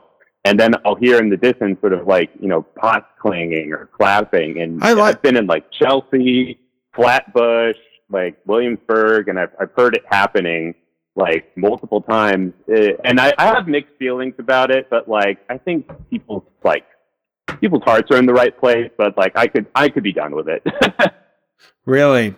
I don't know. Yeah, we're not having that happen here. So like, that's kind of me wishing I lived in like a New York City, but also it's a tradition that's born out of a crisis. So I don't know. I think that kind of human behavior always warms my heart or makes me feel better. When I saw the people in when I saw the people in Italy singing on their balcony the first time, I mean, maybe it's corny or cringe now, but I really did appreciate the way that like people do come together spontaneously, just to get wrapped up in a round of applause out of nowhere with no explanation. And there doesn't need to be any sort of like understanding or you don't have to break down why it's happening. But, people are doing this at 7:00 at night and, putting this message out there of appreciation. I think it's a necessary requirement in like the world that we're in right now. Yeah, I mean, it takes on an interesting thing with New York, because actually it's a good example. Like just today, like I was delivering something near Bed-Stuy, and I probably saw like this, God, she was so old, just like this, like maybe 85 or 90-year-old, like African-American lady, clearly lived in Bed-Stuy like her entire life. And she was out on the porch clapping, and I was like, oh, that means a lot to me. It's weirder when you're like near a high rise in like Chelsea and you see somebody like way up there. And it's like, I know for a fact that apartment costs, like $8,000 a month or something like that. So, that's a little bit weird. And like Williamsburg can be strange about it too. But yeah, I mean, it's also just people coping with it. Also, I know you guys have to leave soon, and I just wanted to say real fast to Brian that I've actually done the Great Saunter, and I heard you talking about that. Braggy. We were going to do it. We signed up for it. Yeah, we were already. We're members. We're Shore Walkers members. Actually, look, I'm not going to misconstrue it. I only did 2/3 of it, which is like 23 miles, and honestly, it's 36 miles. You have to go all the way in the financial district up to Inwood on the very tippy top of Manhattan, then back down. And like, I'm a pretty fit person. I like ride a bicycle like 50 miles, 60 miles most days.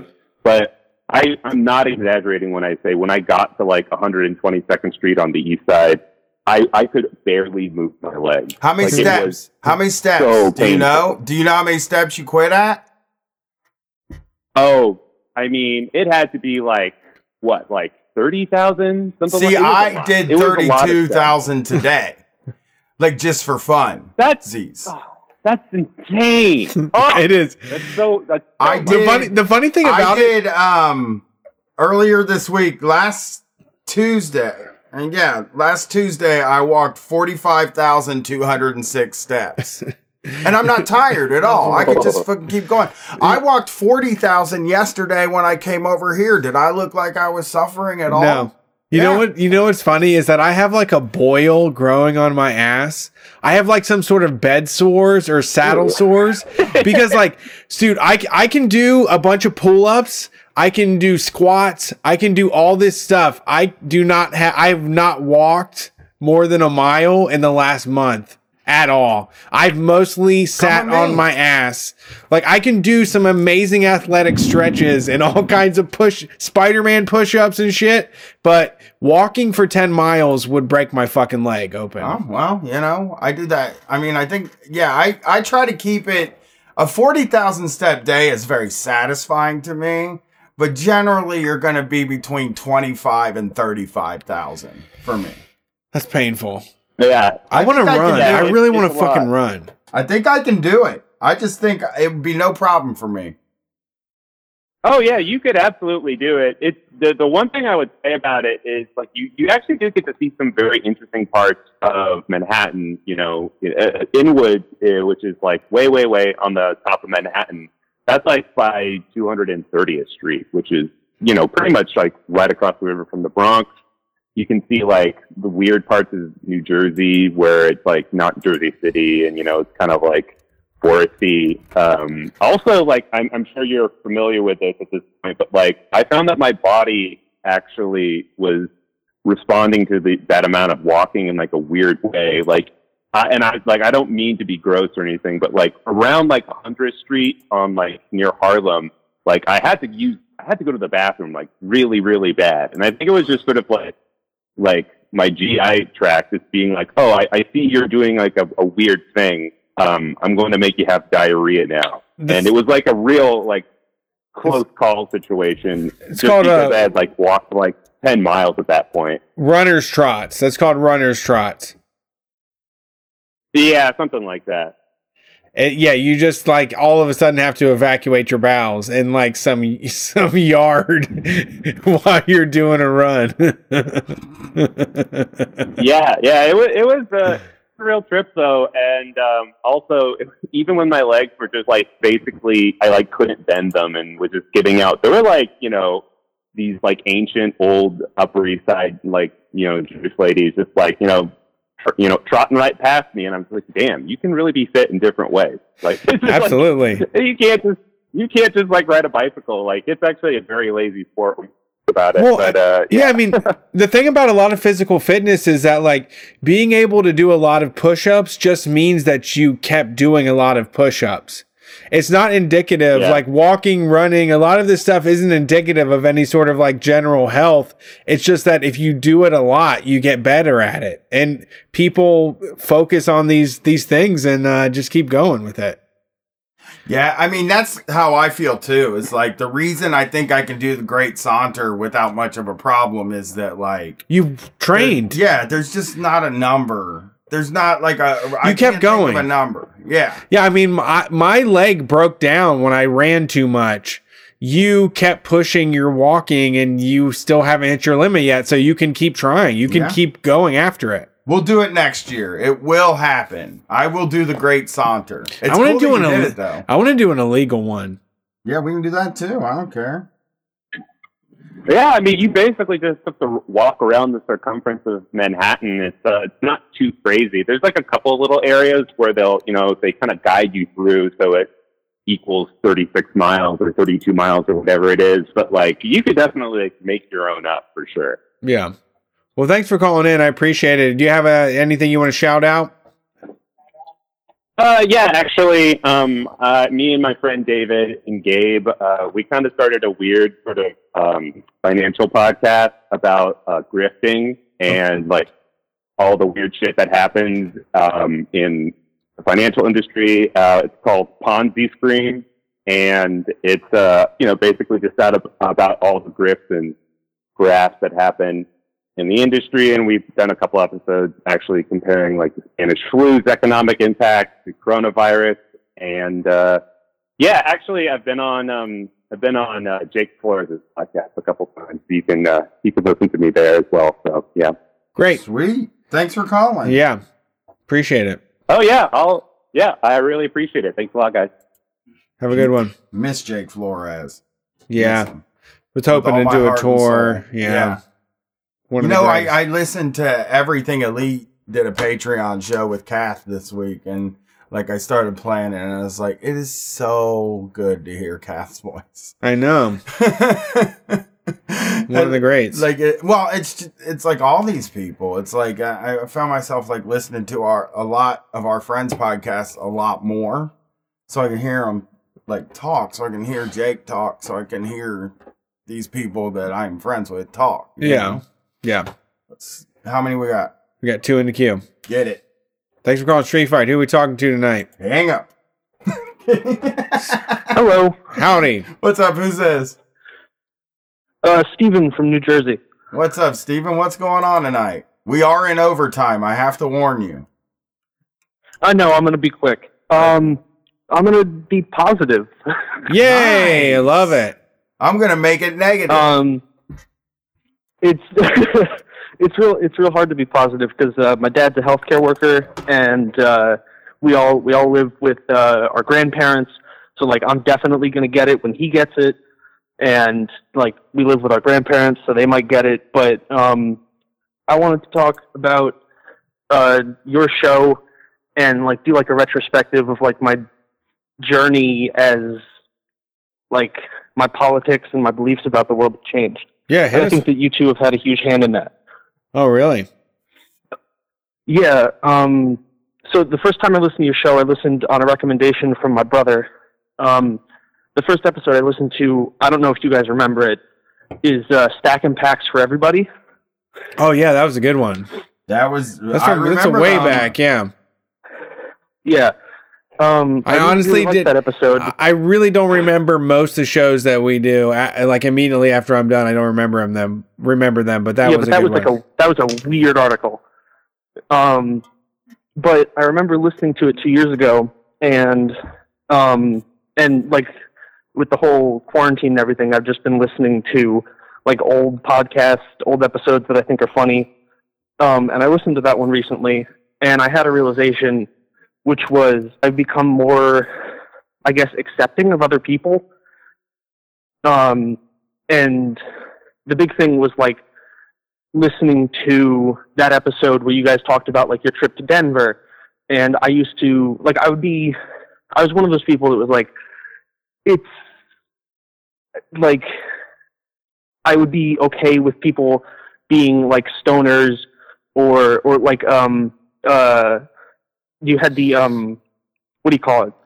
The, poly dominatrix on earlier. Yeah, Kiara. And I'd be like, I'd be accepting of it in public, but in private, I'd be like, you know, I'd be skeptical. I'd be like, in private, I wasn't accepting of that kind of shit. Okay. But I listened to the episode recently, like 2 days ago. And when you talked about like just going to Denver, and I believe the line that you said was, I live for the plant. I don't know. Like, that's Brett thing. Brett probably said that for sure. Yeah, 100%. And I talked like talking about like living in a world where you do the work and you just chill out, and like, and I used to be skeptical of that kind of shit, and now it's the world that I want, right? Yeah, I mean, honestly, the thing about it is that there's a lot of hang-ups that you can have. And, you know, if you're just a regular old, like, you know, straight white guy, everything has been contoured us in a kind of a way, and we can say things are or aren't normal. But I think having hang-ups about how people live their life, I mean, makes you suffer. Like when somebody 100%. else being happy, for their own discovery about their gender identity doesn't affect me in any sort of way. Like, I'm truly free. Like, I can accept somebody for who they are and how they express themselves, and I don't have to have the explanations, the answers for myself. And that comes down to a lot of the stuff that we get into. So I'm glad you were able to find some release instead of answers. Like, for me, the mystery is like the hardest part to make sense of everything, because there's a lot of stuff that goes unanswered, and you have to find some calmness in that, instead of like terror. Yeah. Just like being more accepting of other people and the way that they want to live their lives, even if it's not something that I'm into. And I mean, I certainly attribute some of that to listening to like stuff like your guys' podcast.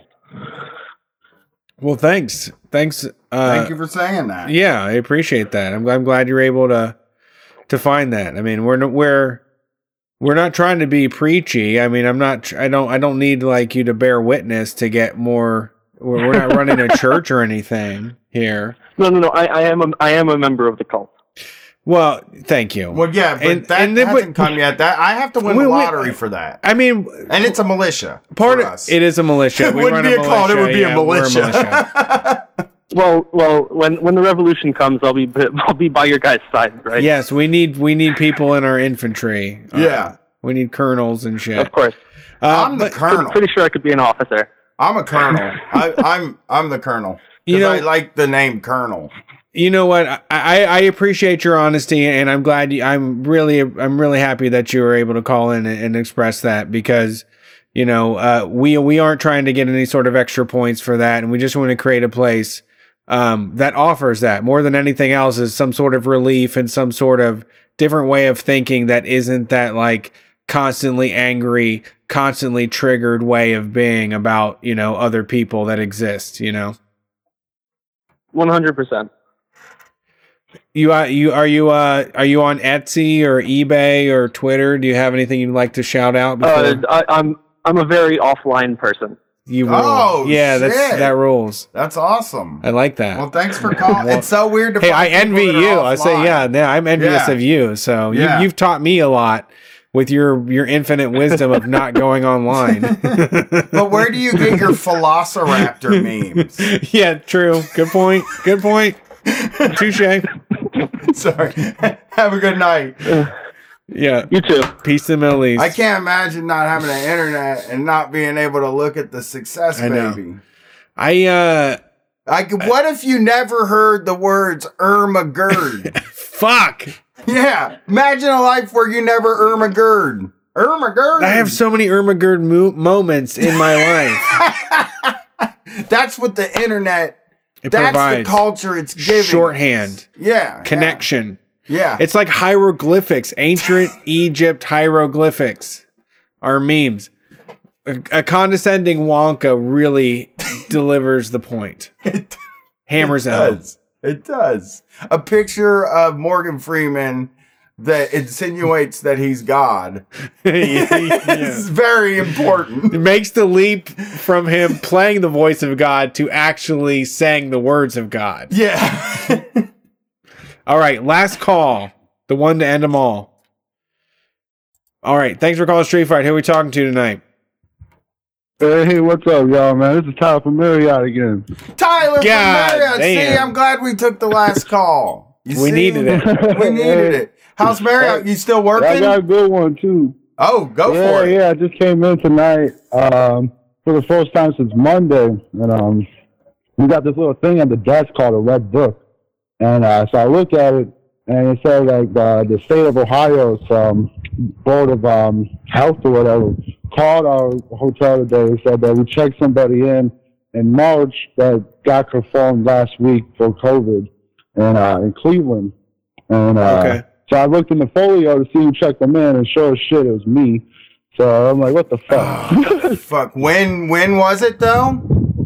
It was in March, so I should be good. It was like you're good. March like the 8th. It's 420 officially. I should be good. Yeah. It's 420 officially now. Celebrate. But yeah. Well, that's good. Are you seeing people return? I have seen a few people downtown rolling suitcases. in the past like week or two where like a woman actually stopped me and asked me. A lot of people that stay in the hotels downtown, they will ask where the CVS is. I get stopped, once every week or so and say, "Hey, where's the CVS?" And I point them down there. I had one of those happen. That hadn't happened since quarantine. Like people back to normal. Well, I mean, people aren't staying. I was just, how is the occupancy in the hotel? It's good. But we got like 15 people staying here tonight. But like what I've noticed is like a lot of the people who stay here are using like the Marriott rate, like the employee friends and family rate for like $35. That sounds about right. Yeah. So, I use that rate. People are using friends and family rate right now. Yeah, they're like fucking. I mean, they get a cheap. The majority of the people staying. Is it cheap? Is it cheaper than cheap though? It's the fucking price we pay, it's dude. Almost half. It's more than half off. It's what we pay. No, I know it's what we pay though. Our rate's like $150. That's what he's saying. Employees and employees' families are taking advantage and going to hotels because there's more openings. Well, because hotels no, dude. But here's the thing: you get the employee rate whether or not COVID is happening. Like a $59 hotel is the same price. Yeah, I would expect like more lay people like to get a cheaper rate. Right, but these are people that are probably driving around the country just staying at hotels and shit. You know what I'm saying? Because they have Marriott. I mean, if you get a discount, What I've noticed is like the people who use this Marriott rate, a lot of the time is like it's like some kind of like weird ass scheme going on with the people who use it a lot of the time. I've noticed it's like distant ass families. Or like distant ass friends, you know what I mean? So people have more time off, and now they're taking they're taking advantage of the friends and family rate because they're furloughed right now, and they just got a check. Yeah. So then they're just pretty much. But for real, like I think that they're using not I'm saying they're trapping out the hotel and shit, but like. Around here, maybe so. How many people are in there every single night? There's like 15 people every night. I work Sunday and Mondays, and some of these people, man, they're shady as hell. Like coming in and out at like 4 a.m. and shit. And like when this hotel's packed, I never usually notice. And so I've been noticing it a lot more lately. And some shady folks. Yeah. But like. I thought it's because of the employee rates. Yeah, I actually thought about like just being like, fuck it, let's just drive to Montana. We can't do anything anyway. We're fucking out here. I can't go I'm not gonna go to New York. Yeah. Or Chicago or LA. Let's just go to the Badlands. Fuck it. Drive by the Badlands. Like I thought about that for a period. It makes sense. Because it's just like I have wanderlust, as they call it, and I like to be out in the country. Yeah, I love to be away from my home. Yes, it's my favorite place to be, is not at home. But hey, man, thanks for calling. We're going off. We're clocking out. No, yeah, I'll let you go watch Empire, man. It's probably the best one. Oh, maybe. Harry Potter? Empire. The Empire Strikes Back. Oh, they said Harry Potter. No. For same thing. That's not ever happening. Same thing. It's too lib. Almost. All right. Thanks for calling in. Yeah, have a good one. Appreciate it. Keep it easy, y'all. Peace out. All right, that's another Street Fight Radio call-in show. We did it. What did you think? What did I think about the show? Yeah, what's your what's your first reactions? Taking the headphones off, we're done, we're clocking out. What do you think? How do you think we did? I think we did fine. Amanda call was strong. What? The Amanda call was strong. This is great. What other highlights do we have? I mean, we got to hear about the warehouses. We got to hear about whatever fucking Weed Waffles is on about. Yeah, the Weed Waffles call was... He called. Kush Waffles, he actually launched a new name. You can't launch. I'm sorry, Weed Waffles, but we're not launching new names. Your ass is Weed Waffles. I have to be Murder Brian for the rest of my career. You got to be Weed Waffles. You know what I mean? You came in as Weed Waffles, yeah. Dude. We decide who you are. Yeah. When it comes to nicknames, everybody else kind of picks. You don't unless you're the Lizard King or the King of Pop, you don't get to pick your nickname. It's like, do you think that, like, I can't imagine there's one listener out there that doesn't realize that me and you would have changed the name of the show 3 times already if it hadn't taken off. Sure. Like, if you could just change your name, which is fine. You can change your name. I'm not saying you can't change your name. But if you get people used to a name, you can't just be like everybody, if we change the name of this show tomorrow, right? If we're like, fucking listen to, what's a good fucking anti-authoritarian radio? We're going to go in a big theory direction. Let's say we said to tune in, people would still call it just Street Fight. You can never convince people to call this show something different. Wee Waffle. It's just Wee Waffle. You're Wee Waffles. Also, Domina Chiara birthday is 420. Born on 420. Hitler's birthday. I knew you were going to bring up Hitler and Columbine before we. That's the most famous day that 420 is. Also, I mean, if you get on Twitter, follow HypnoFemdom, you can get some dude's balls beat with a fucking ruler. All you got to do is comment. 2 comments, 2 thwacks. That's the limit. Get that motherfucker balls beat red. I want to see all y'all supporting this. Go to HypnoFemdom on Twitter. I love this. Is my favorite type of thing to do. I prefer this to fighting about politics with my fucking great aunt on Facebook. Absolutely. So, and if you want more Street Fight and you want to support what we do, patreon.com/Street Fight Radio. We can be found on all of the streaming platforms. Spread the word. After this quarantine is over with, shit's gonna change, and we're building a gigantic community to spread this mess across the flat earth so that we can just take things over and make things better for the rest of us. We're Street Fight Radio. Peace.